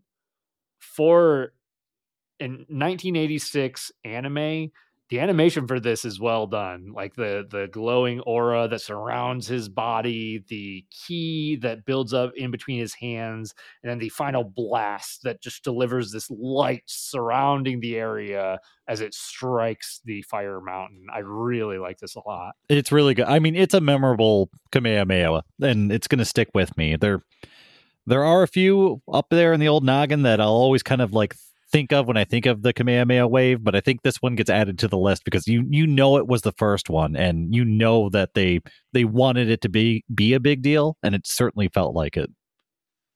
Yeah, absolutely. And so Master Roshi does successfully put out the fire. However, he also destroys the mountain and the castle atop the mountain. Keep the change. Yeah, I mean, whatever. It's a little bit extra damage, a little bit of collateral there, but oh well, the fire's out, and honestly, I do like that the Ox King was like, no, it's cool, I can rebuild it. Like, I'm just glad the fire's out. Yeah, he just didn't even care, which is kind of funny. But I mean, Roshi makes a comment that he's not as out of practice as he thought, which is pretty cool. And we get kind of a starry-eyed Goku kind of staring up and like, can I do that? Can I learn that? And that's where Master Roshi delivers what should be bad news, that it's going to take 50 years to learn, kid. And Goku, being Goku, immediately turns and is able to perform a small Kamehameha wave, knocking over their car and destroying it. Yeah, by comparison, I really like that we got to see Master Roshi's, and then we get to compare it to the Kamehameha that Goku uses just minutes afterwards, because the one that Goku uses is tiny. It basically puts a dent in the car and kind of like messes up the frame, and it's just a very small beam. But the fact that Goku was able to watch Master Roshi perform the Kamehameha and then emulate it and mimic it even on a smaller scale is crazy impressive and speaks a lot to Goku's prowess as a fighter, if not being the most intelligent person on the planet. These first 13 episodes are so packed with stuff. Oh my god. Yeah, we're on episode 8 and an hour and a half in. This is crazy. Well, we're about to be on episode 9 because at this point, there's only a couple of things that really happen in this episode. We get Bulma convincing Oolong to shapeshift and kind of take her place in her little deal with Master Roshi to go on that walk with her. And Oolong decides to get a little revenge on Bulma by hardcore flirting with Master Roshi during their little walk. Yeah, by hardcore flirting, you mean full on flashing his transformed boobies at Master Roshi. What? That's how I flirt. Yeah, well, I think we get another anime nosebleed from Roshi, pretty extravagantly. And after the little date there, Balma is able to find and retrieve in the rubble of the castle the sixth Dragon Ball. So we're 8 episodes in, and our group already has 6 of 7 Dragon Balls. Hey, that's almost a And Dragon Ball an episode. yeah, man, we're moving at a pretty rapid pace here. And then Mm-hmm. there's just one little detail as our heroes leave Fire Mountain, where Chi-Chi seems to be falling for Goku and just asks him if he's going to think of her in the future. And Goku, obviously not understanding what that means, says, "Yeah, are you going to think of me?" He's like, yeah, that's how people work. Like, yeah, I'll probably think of you. Will you think of me? Like, why are you asking this? Yeah, this is weird. Just like this. Oh man, we'll talk about it later. But I love this level of like kind of naive, awkward Goku because it's so fitting. It's very appropriate here, but I think that pretty much takes us to the next episode. Yes, which is episode 9, the Boss Rabbit's special skill. So we're going to call him Boss Rabbit. Just let's clarify this. Yes. Well, so just to be clear, I believe the dub calls him Monster Carrot. However, I think the original name was Boss Rabbit, and that's what sticks in my head. So at least Boss Rabbit makes sense. Monster Carrot is... It's a little awkward. Maybe it was a way to fit the mouth flaps or something. Who knows? But Boss Rabbit it is. But we'll get the Boss Rabbit. But first, we get kind of our heroes traveling through the Mushroom Forest, which is kind of a cool environment. I don't know. I'm also glad they never explain any of this stuff. It's just there, and you experience it. But we get some more shots of Yamcha and Puar kind of following behind. And they need to refuel their vehicle because they're about to run out of gas, and they come across a town, and once again, things don't go normal. As they enter the town, people are kind of recoiling in fear and acting awkward. And what they kind of figure out is that it's Balma's rabbit ears that are causing kind of a commotion in the town. Right. So Balma is trying to get gas, capsules, clothes. People are just kind of giving her stuff and acting afraid. And she eventually, once she changes clothes into this new, what I refer to as Genie Balma, because she's got kind of like an I Dream of Genie look to her now, she ends up taking off the bunny ears. And the merchant is angry, thinking that she was posing as part of the rabbit gang. I'd also like to point out the the voice acting for the side characters in this episode because oof, just oof. Yeah, I definitely made a mental note of it, if not making a physical note, but they're real bad. I have to point it out this episode because in some of the other episodes it was kind of like not impressive, but whatever. This episode it stands out like a sore thumb. This is probably the worst voice acting in the first 13 episodes. I'll say that pretty clearly. Yeah, very confidently. It's pretty bad, but they're obvious side characters. They're not important, but they clearly treat them as such too. Mm-hmm. So, but we basically get the rabbit gang shows up in town after our protagonists kind of learn about them. So it's 2 guys with rabbit ears on their heads, and they're beating up civilians, taking their goods, taking their money, and they eventually end up hitting on Balma. And Balma's kind of shooting them down. And as a result, they end up threatening the group. They pull out guns to threaten our protagonists. And so Balma asks Goku to put them down. Yeah, and Goku does very quickly. It pretty much takes Goku just kind of one move a pop to bop them, and then kind of down and out. The 2 rabbit gang members decide to call in the big guns, and the boss is now on the way. Yeah, so our protagonists kind of wait around for a while. There's nothing really happening. Most of the civilians are hiding in their homes. And eventually, this extravagant looking vehicle comes driving up with these big bunny ears on the top of it. And out pops what Oolong, I think, describes as a circus performer with this humanoid rabbit wearing just this patterned gi or kimono or whatever you want to call it. But he looks wild and crazy with this big collar. Yeah, it definitely caught me off guard when the boss of the rabbits was a giant rabbit. And he rolls around in a rabbit mobile that reminds me of the car from Dumb and Dumber. But upon arriving, he pretty much is all business, and he immediately turns his attention towards the party.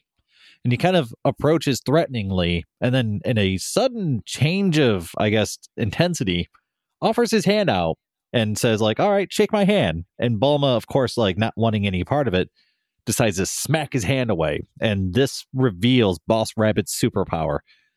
If you touch him, you turn into a carrot. So Bulma is transformed into a carrot, and Goku is quick to try to attack the rabbit, but Oolong points out that if he touches the rabbit, he himself will turn into a carrot. So Goku pulls out his power pole and goes to fight him, but then the rabbit says that he will eat the carrot, this Bulma carrot, if Goku continues to attack him. And that's just playing dirty. And at this point, Goku's kind of defenseless, and the gang members kind of start beating up on him. But at this point, we kind of pan over and we see a Yamcha and Puar kind of overlooking from a corner. And they decide that this is not a fair fight and they're going to jump in and help. Puar transforms into a bird. And while Boss Rabbit is distracted, decides to fly by and pluck the carrot from his hand, kind of pulling Bulma to safety. Right. And so with that, Yamcha also saves Goku from the two rabbit gang guys who are beating up on him at this point. And they basically have a fight over trying to retrieve the Bulma carrot and eventually leaping into the air to catch this carrot. Goku is able to knock it out of Boss Rabbit's grasp with the power pole and retrieve the carrot. However, at this point, Puar has knocked herself out, running into a tree, and is lying at the feet of Boss Rabbit and is now the new victim of Boss Rabbit's touch, potentially. Yeah, and we get oh boy. Yeah, we're getting towards the end of this episode here, and we get a couple events. We get Goku kind of rescuing the carrot, and we get him kind of whacking Carrot Boss. Right. And with this threat, Goku threatens to keep whacking him unless he turns everyone back. Bulma's no longer a carrot, and the day is saved. Yamcha once again hints at his crush on Bulma, and we get Bulma kind of hinting at her crush on Yamcha, which is adorable. Yeah, this is pretty fun. And so after Puar is saved with Goku beating up Boss Rabbit, the Goku takes Boss Rabbit and the Rabbit Gang on his power pole that he extends up, up, up into the sky. And he then reveals, after coming back down, that he took Boss Rabbit and the gang members to the moon. To the moon!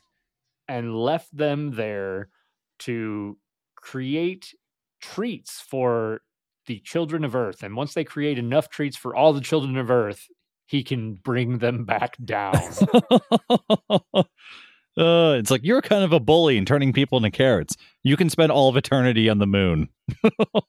Yeah, this is great. They start making these marshmallow snacks, and I mean, this feels kind of like you described with the Ox King, Dayton. This feels again like like a folk tale almost. Like there's a rabbit on the moon who makes treats for kids and stuff. It feels very extravagant and adventure story-esque. I mean, I feel like they're going to try and tie Goku into every old myth or something like that. Like he's going to have his little touch, his little flair on it.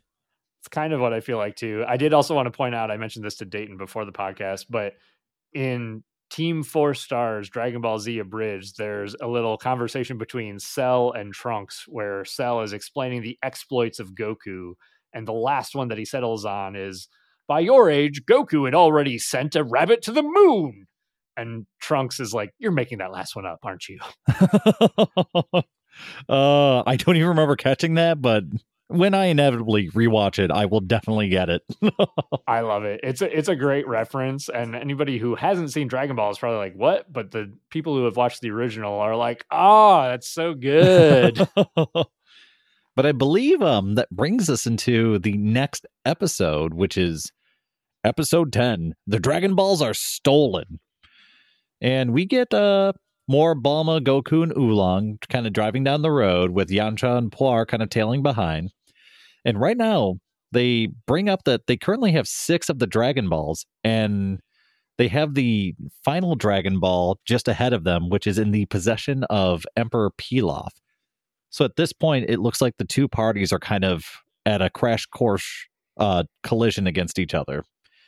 And yeah, we get some Emperor Pilaf shenanigans with Pilaf pressuring Mai to fix their dragon radar, and Mai once again using her, not once again, but once again, women using their womenisms to flirt their way out of situations.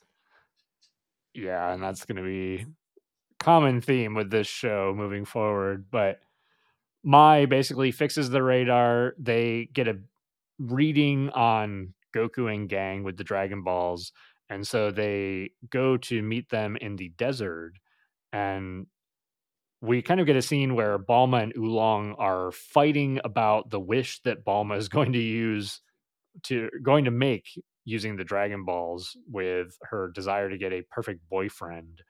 And so Oolong wants a wish that will benefit all of them, but Bulma's kind of unwilling to relent here. And in that scene, the car is shot with a rocket from the Pilaf robot that our spies have kind of used to track down the Goku and gang. Yeah, and there's this big explosion, and the gang are kind of knocked from their vehicle. And kind of in the momentary chaos, we get Shu jumping in, claiming that he's going to repossess the Dragon Balls. And he grabs the suitcase full of them.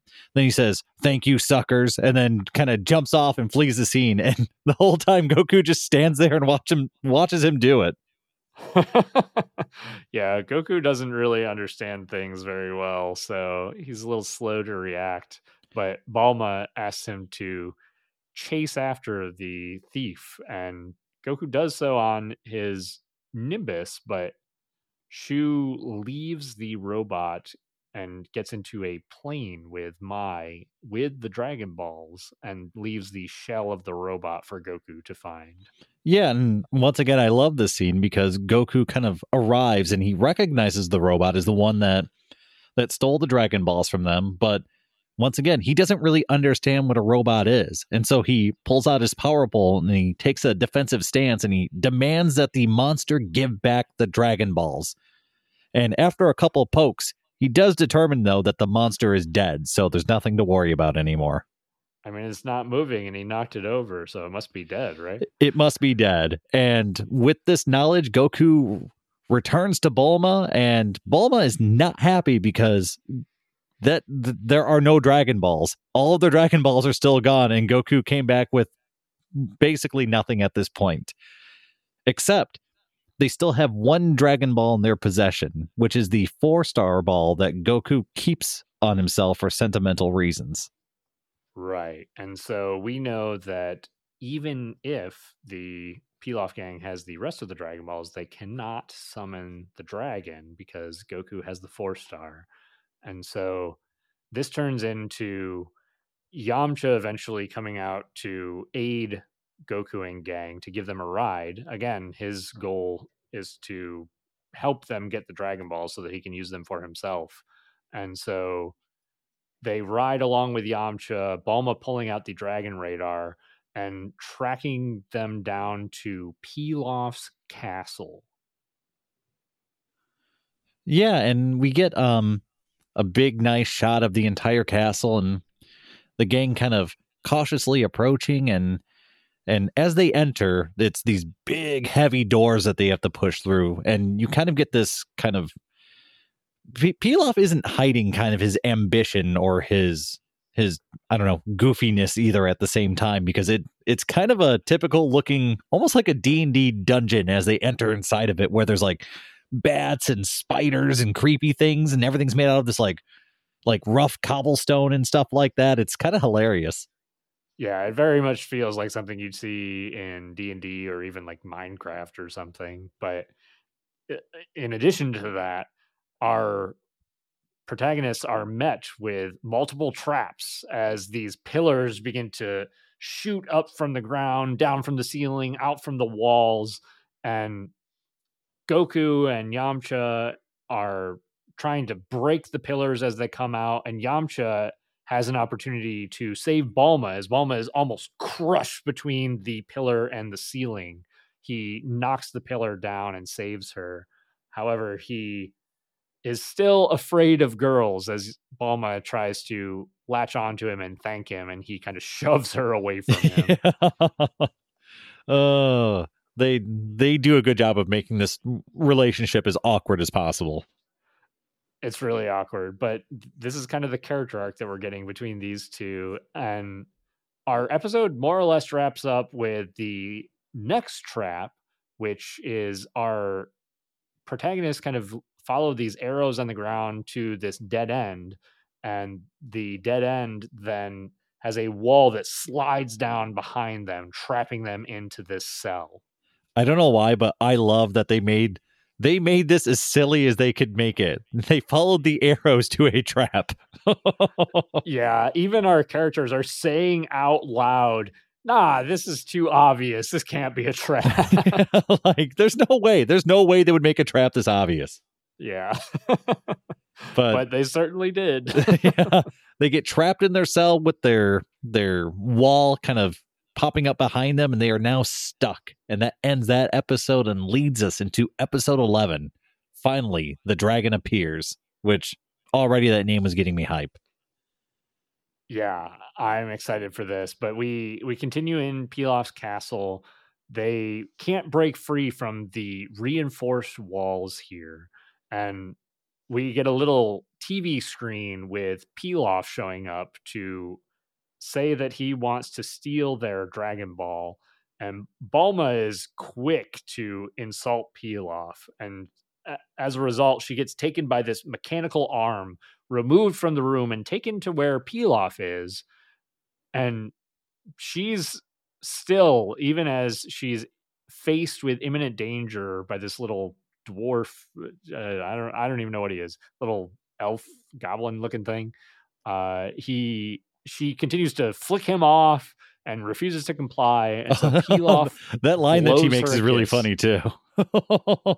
Oh, I don't even remember. She says something along the lines of, "Oh yeah, I think the Dragon Ball's up here," as she's flicking him off. Pilaf's like, "Where are the magic balls at?" She goes, "Well, my magic finger says it's somewhere up in the ceiling," as she's flicking him off. That's good. I'm glad you made a note of that. That was a good line. Also, in the dub, there is a reference to the movie Airplane in the scene.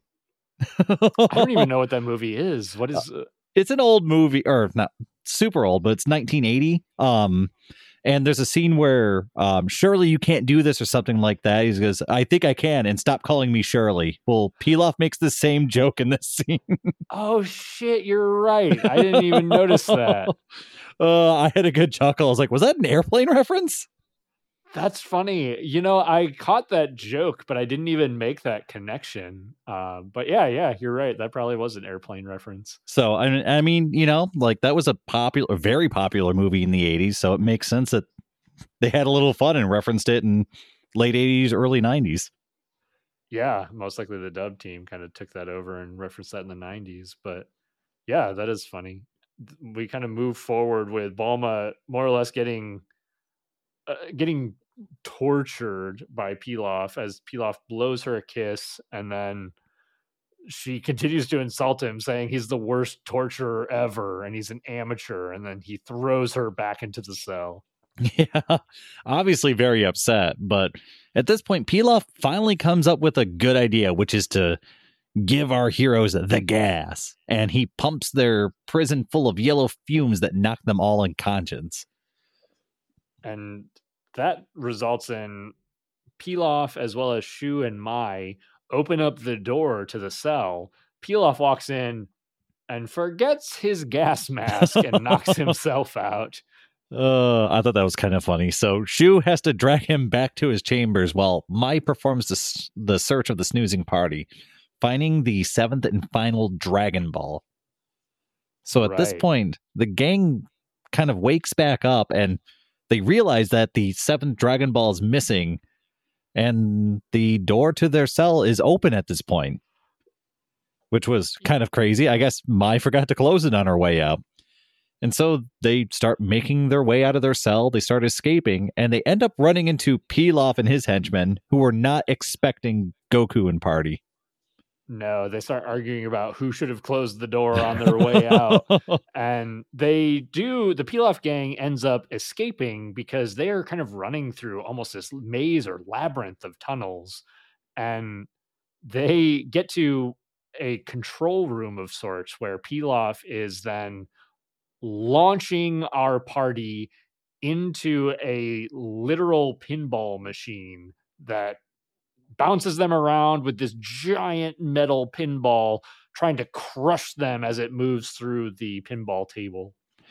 Yeah, and like after running through like a labyrinth of different tunnels with these giant pinballs chasing them around, they are eventually led right back to their starting point and are locked in the same prison that they were locked in originally. Yes, so we kind of come full circle there. And it turns out that Goku has an idea for getting them out, and that is the Kamehameha. So he fires one off against the wall, and he's able to blow a small hole through the wall, but not big enough for him or the others to get out, except for our two shapeshifters.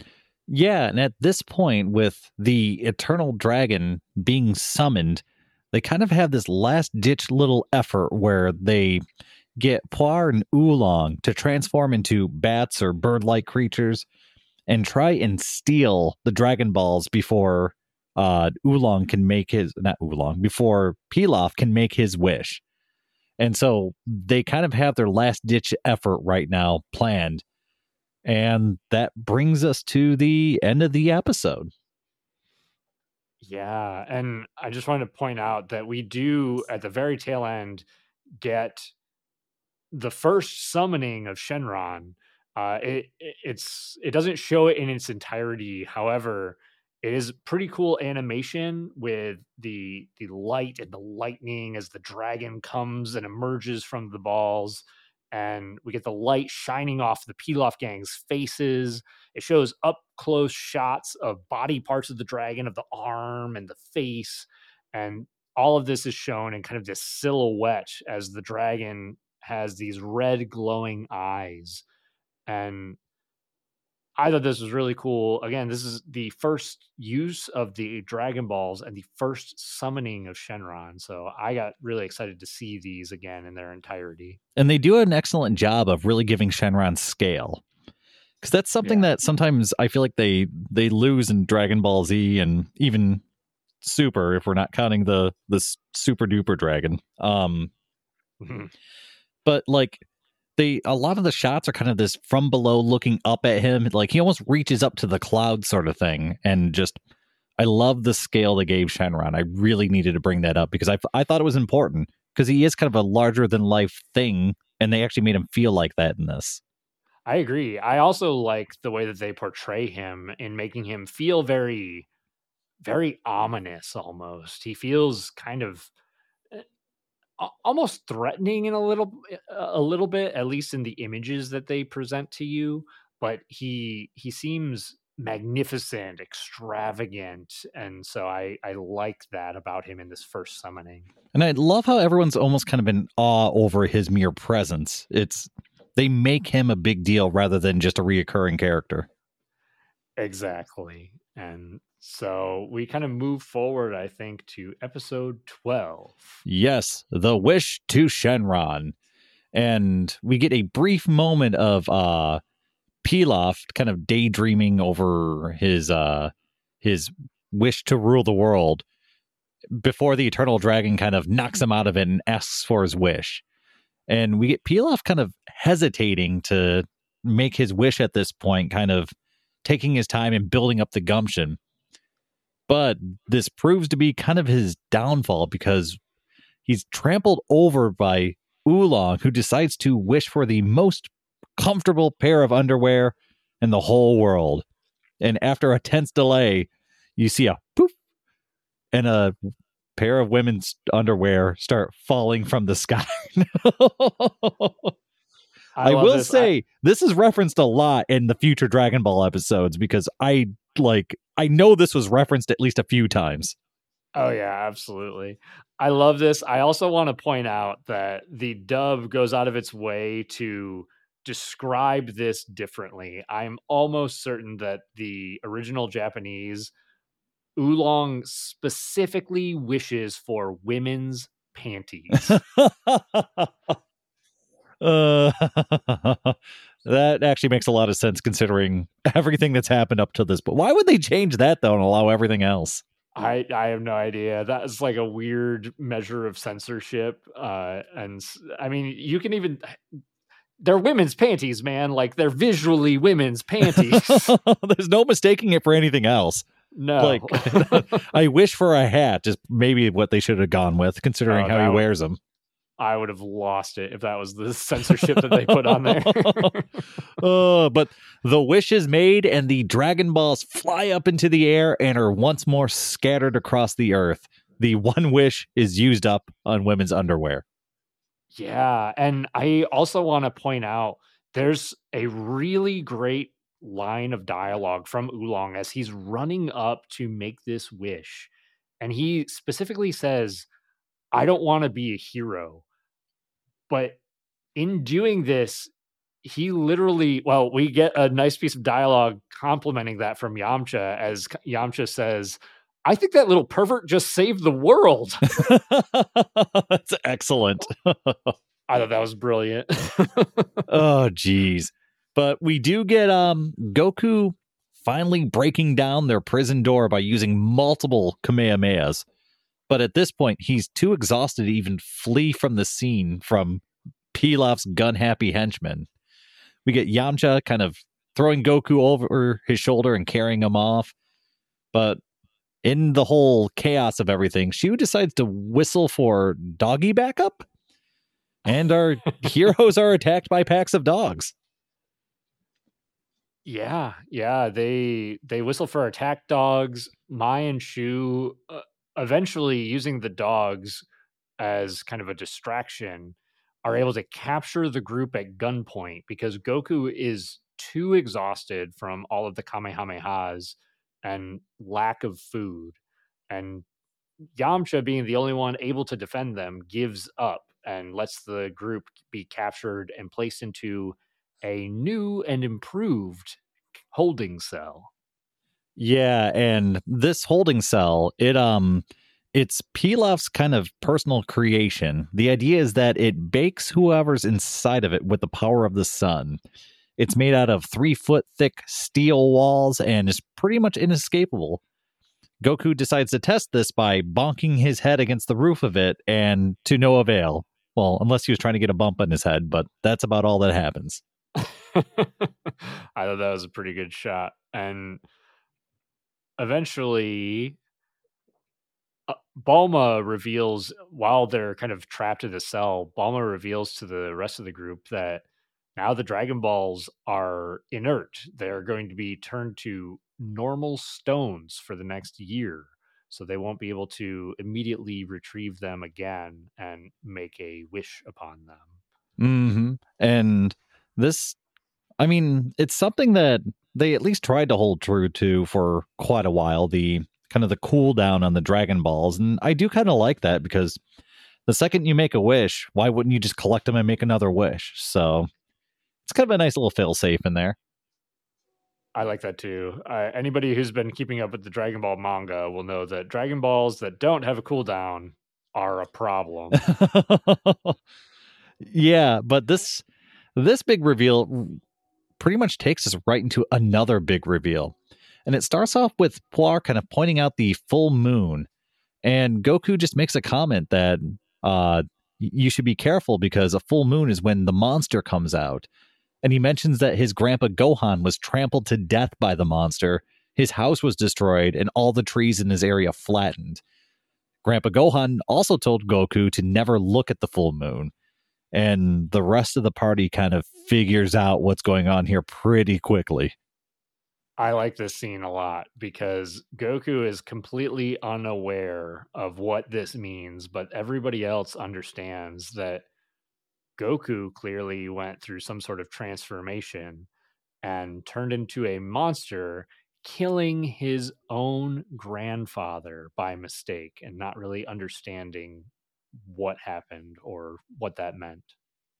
Kind of looking to test this theory, the group convinces Goku to look up at the full moon.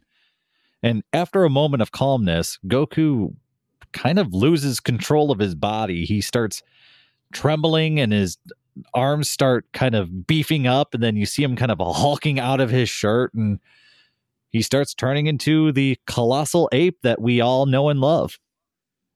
Yeah, I like the way that this is done too, because Bulma yells at him like, "Don't look at the moon, it's right above you." And he's like, "Huh? What?" And then there's a pause, or there's, some time that passes, and Goku's like, "I don't really see what the big deal is." And everybody's like, "Oh, shoot." And then he starts to transform. Yeah, and once again, like this show is just moving along, and that takes us right into episode 13, which is Goku's Great Transformation. And we get the kind of the completion of Goku's, what is it called? The Ozaru or something like that? Ozaru, yeah, or the Great Ape form in the dub, I think is what they call it. So we get the full Ozaru form Goku kind of losing control and beginning his rampage, tearing Pilaf's castle just completely apart. We get some scenes with kind of Pilaf, Mai, and Shu kind of waking up from their slumber and trying to fight off the great ape with slippers and lamps and stuff like that. That's pretty fun, as they basically fail to dissuade the beast, and they try to escape in a plane and get the heck out of there. And I don't blame them, because, oh my god, great apes are pretty darn powerful when you're just a regular dude. Yeah, this feels very King Kong almost, as this great ape Goku is just knocking off pieces of building, destroying ceilings. The good thing here, though, is that Ozaru Goku burst out of the cell, the holding cell where his friends were, and they are now free to do as they want.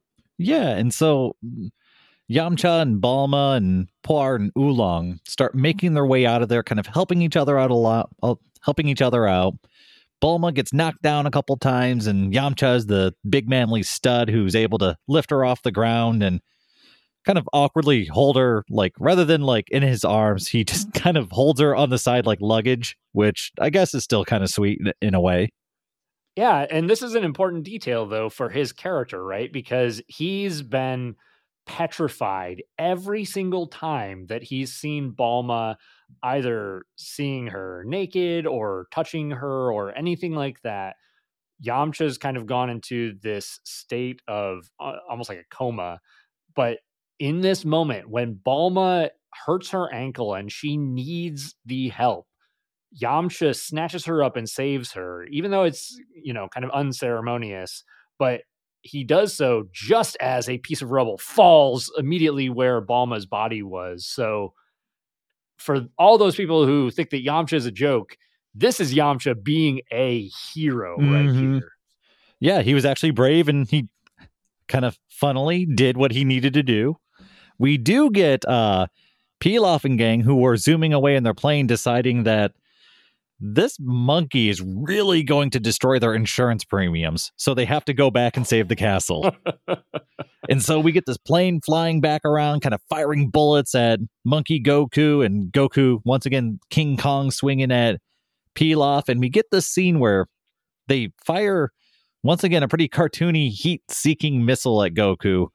And it actually kind of hits him and knocks him to the ground, and he appears to be unconscious. And the day for a moment seems like it's won.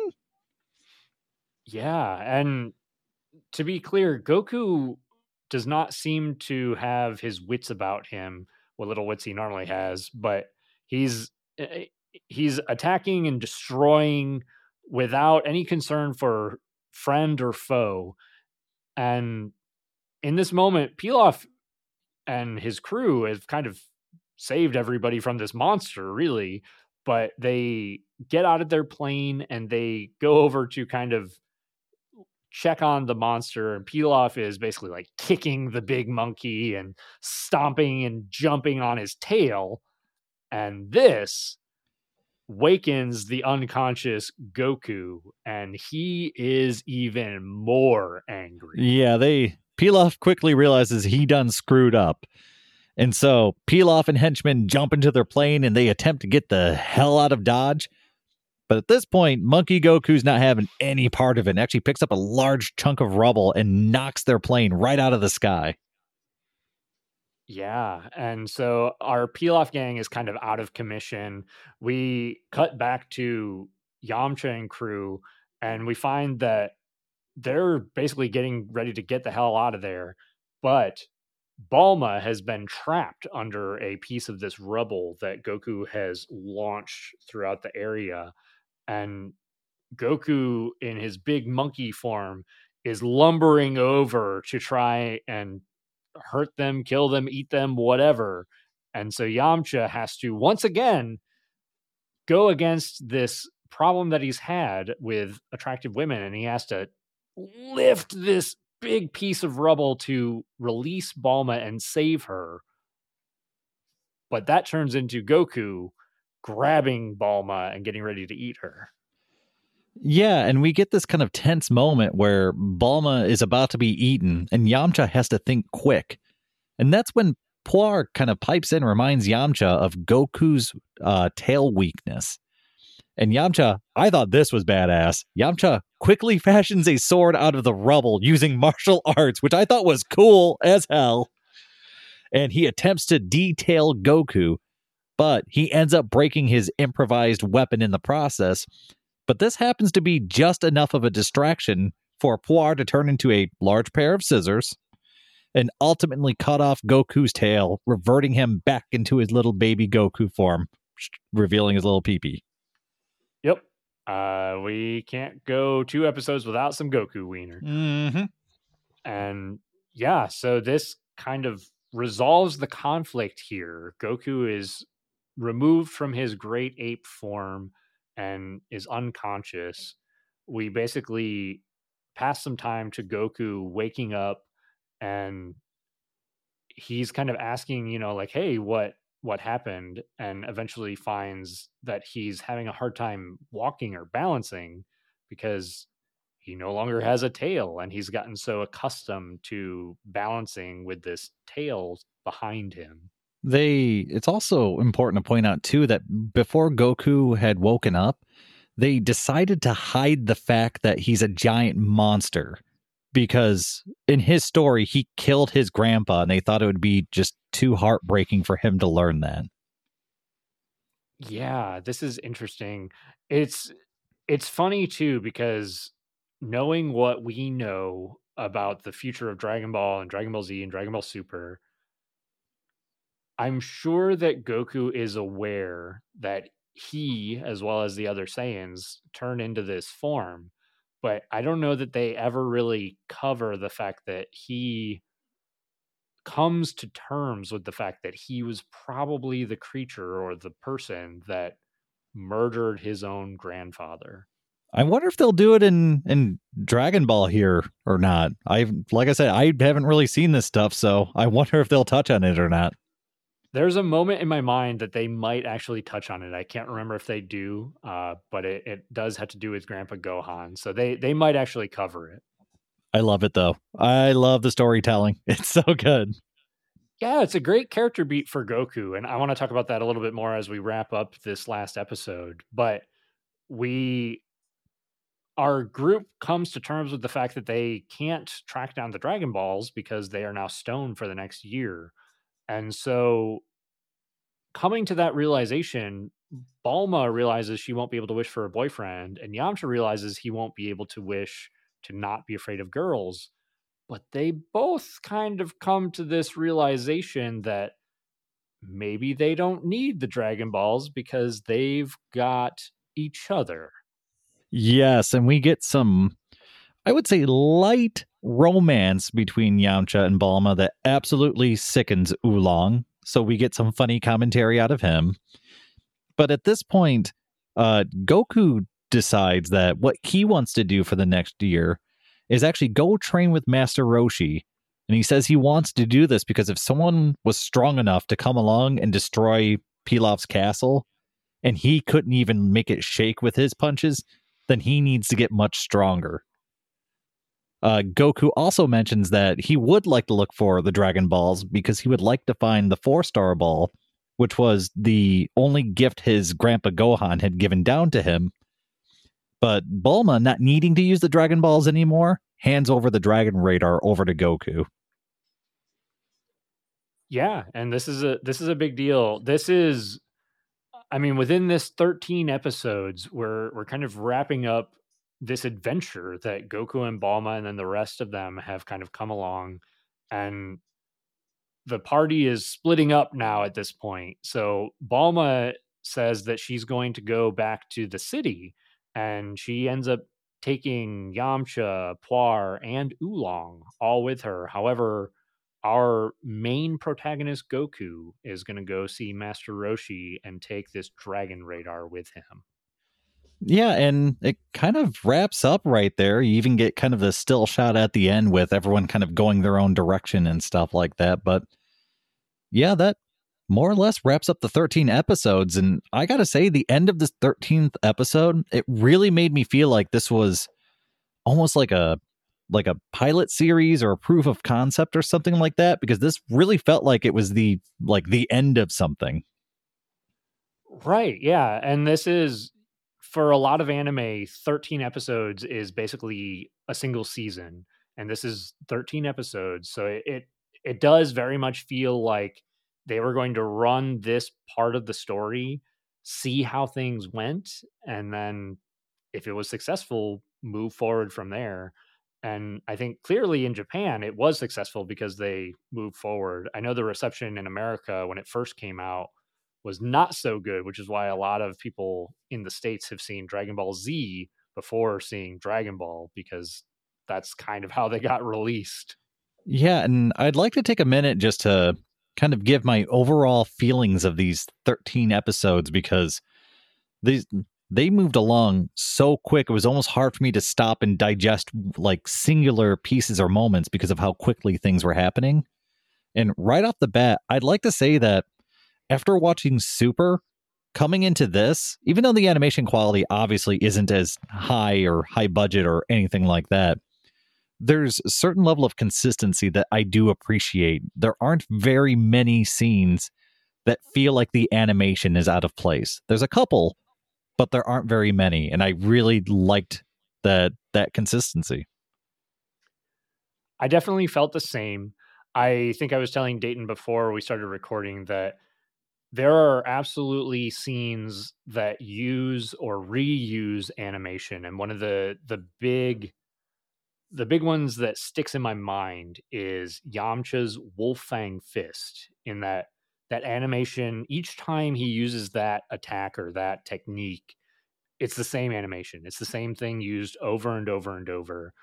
And while that's absolutely fine, I know that we have complained or at least criticized in the past Dragon Ball Super for doing the same thing where they reuse animation. But I mean, we're also comparing something from the 1980s to something from the late 2010s. So I feel like 1980s gets a little bit more leeway there, especially in the first 13 episodes. Yeah, I'm going to cut it a little bit more slack considering there's been decades of technological improvements, and I couldn't find the numbers, but I could probably say pretty confidently that Dragon Ball Super probably has more budget and animation workers and quality behind making Super than I guess the original Dragon Ball would have had behind its creation, considering it was the first of its form. Oh yeah, 100%. There's no doubt about it.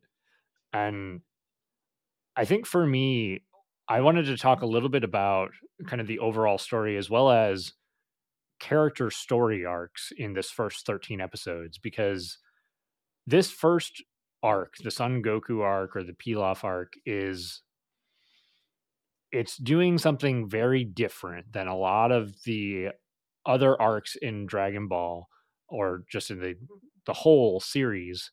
And it's, I mean, not only is it setting up the world, it's setting up the characters, but it's also taking us through this journey and really this story arc that kind of starts and then ends at this end of the 13th episode, particularly for characters like Bulma and Yamcha, where Bulma wanted to find these magical orbs so that she could get a reasonable relationship, to get the perfect boyfriend, is what she thought she wanted.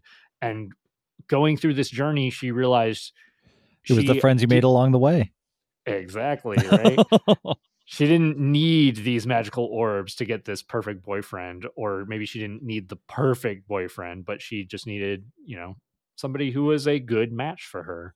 And then Yamcha as well, kind of on the flip side of that, was afraid of women. And by putting himself through this adventure and through these kind of harrowing situations, he overcame that fear and he grew as a person. So I really like that we get these, while they are, simple and even kind of goofy story arcs, they are clear, concise, and we get a start to the story arc and a finish to the story arc. We get that, and everyone gets a little bit of progression, right? Like Oolong and Poir pretty much hated each other, and by the end of it, they can tolerate each other at least, so that's moving in a better direction. Goku is now confidently going out into the world and meeting new people and not just living his life in a shack. He's kind of experiencing what life has to offer, and that's progression for him as well. Yes, I agree. Oolong is actually another one that I really like, because he is, the entire time that we are with Oolong, he is a coward. He is self-centered. He's only focused on himself and what good can come of these scenarios for him. And he, at the very end, is the one person who can stop Pilaf from ruling the world and basically saves everyone. So I think that that's another example of Akira Toriyama trying to flip tropes on their head, or trying to kind of misdirect the audience a little bit, maybe, where Oolong is basically the last person that we as the audience would expect to be the one to save the day at the tail end of this. I do enjoy it. And I mean, they're really upfront with, or these episodes are really upfront with the fact that they're lighthearted, that it's going to be an adventure, and they do a good job of every episode's taking you somewhere new, meeting new people, doing something I guess that we haven't done in the last episode. And I do like it. I like the pacing's really quick, but I like it. It makes it an interesting watch. And I knew to come into this knowing that this was going to be kind of a more cartoony, lighthearted thing. And honestly, it's living up to my expectations so far. I'm pretty happy with it. That's good. I'm glad that you're enjoying it, since it's more or less your kind of first run through it. And it's kind of giving me a reinvigorated love for the series, as well as kind of reminding me what it was like at its roots and kind of the core of the show and the story. I mean, this first story arc is basically like a very traditional hero's journey, right? I think a lot of people use Star Wars as kind of a touchstone for the traditional hero's journey. And in a lot of ways, Goku and Luke Skywalker have a lot of similarities here, where they are just kind of living this simple life, and there's this sort of call to action with,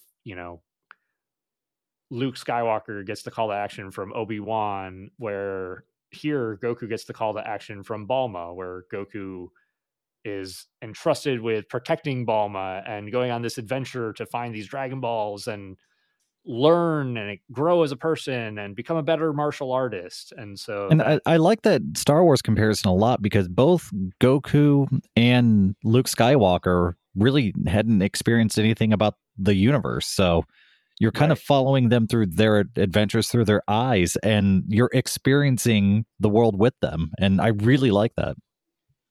Yeah, me too. And again, it's simple. It's a very traditional hero's journey, but it also came out in the mid '80s, and it's I think that Dragon Ball is what has influenced a lot of media that has followed it even up to this day, 100%. So it's fun to see where it all started. It is really fun. And I'm definitely going to be I'm going to give more leeway to this series because it is the original. It is from the 80s, and I'm going to look through things with that in mind. I'm going to have kind of those rose tinted glasses on a little bit more with this than maybe I would something more recently because it was creating something brand new. There wasn't a lot for the original Dragon Ball series to go off of, and most of it was original ideas. Yeah, I absolutely agree with you. I'm really even after this first arc, I'm really enjoying watching the original Dragon Ball. It's very much impressing me with the way that it handles characters and story arcs and everything. And so I'm pretty excited, especially because I think that this arc, if I remember right, might be my least favorite in the original Oh, Dragon shoot. Ball. Oh, you're laying it out there, huh? Yeah, so I'm pretty pumped to get to the next story arc and see where this goes. Heck yeah. So I guess stay tuned because we'll definitely be covering it. Oh yeah, oh yeah. Did you have? I know Dayton that you had mentioned, and you kind of did. You had mentioned you wanted to compare this a little bit to Dragon Ball Super, since we just covered that and finished that. Was there anything else that you had that you wanted to compare or touch on just with a that? couple things where Super felt like it was trying to draw on some of these old strings with Dragon Ball and trying to get that same kind of experience. But after watching at least these 13 episodes of Dragon Ball, I feel like Super kind of fell short in a lot of ways because it was trying to be lighthearted and kind of silly, but also at the same time, it was putting the fate of the universe on the line. And just, I don't know what it was, but those things just don't mix super well with me, at least not in the formula that they were trying to put together.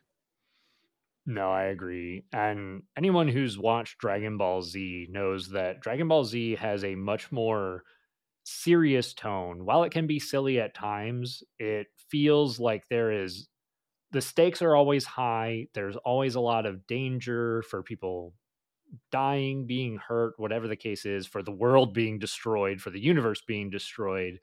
And as we go through Dragon Ball, we'll see the tone change and those stakes change, even in the original Dragon Ball, as it kind of moves forward and becomes a little bit more serious. And both Dragon Ball Super and Dragon Ball GT tried to take a step back from that serious tone and capture some of that magic that was the original Dragon Ball in its adventure and humor. And Dragon Ball had already kind of moved beyond that, honestly, in Dragon Ball Z. It just didn't work in either series, in my opinion. Well, also, I think it the reason why it works doing it the way they did it is because when you're a kid and like things are a lot more lighthearted and fun, and I don't know, maybe you've got those fond memories of when you were young or something like that, and then you kind of grow up and you are put out into the world and you start figuring things out. And I mean, I like that pacing going from just like a kid on an adventure to, all right, well, now he has responsibilities and stuff is getting real. Right, and that's a good point. And I'm gonna make another connection to Harry Potter. The Harry Potter books kind of start a little bit lighter and move progressing to a little bit darker, more serious tone. And I think a lot of people, I know especially people in our age group, kind of grew up with those books. And over time, as they got older and they wanted something a little bit more serious, the tone of the books became more serious. And I imagine a lot of people who grew up with Dragon Ball had a similar experience where they kind of watched the original Dragon Ball as kids, but then moved to more serious tone in Dragon Ball Z with a little bit more adult themes and stakes. And that's kind of how they they grew with the show, basically. Yeah, I think it works as a progression. I don't think it works as a degression, or however you want to call it. Like, it's Yeah. I love that they're making more Dragon Ball. I love that we have new Dragon Ball content, but I kind of want to keep going in the direction that we've been going this whole time rather than going backwards. Yeah, I agree. While I'm really enjoying going back and seeing where it all started and kind of getting this different tone, I very much appreciate that the tone of Dragon Ball gets more serious and progresses. Yes, absolutely. And all of that kind of moves forward through Dragon Ball Z. But for the most part, that's all I have to say about this first story arc that we've covered with Dragon Ball. Did you have anything to add to tonight's topic here, Dayton? No, I think we've discussed everything we need to talk about, and I'm looking forward to keeping going down this road, especially if it does get that more serious note that you're talking about, because it's going to get good. Oh yeah, it definitely gets good. I'm really excited. So I think that's going to be it for this episode of Instant Transmission, where we discuss everything Dragon Ball. This has been your host, Todd. And Dayton. Be sure to join us next time as we embark on some Turtle Hermit training with Goku and a familiar bald companion. Yes! As they prepare for the 21st Martial Arts Tournament. Will Goku complete his training and come out on top? Will this new companion be friend or foe? How far can Master Roshi throw a rock? Find out next time. Oh, yes. And to all our fellow Dragon Ball fans, stay safe out there and remember to keep rocking the dragon.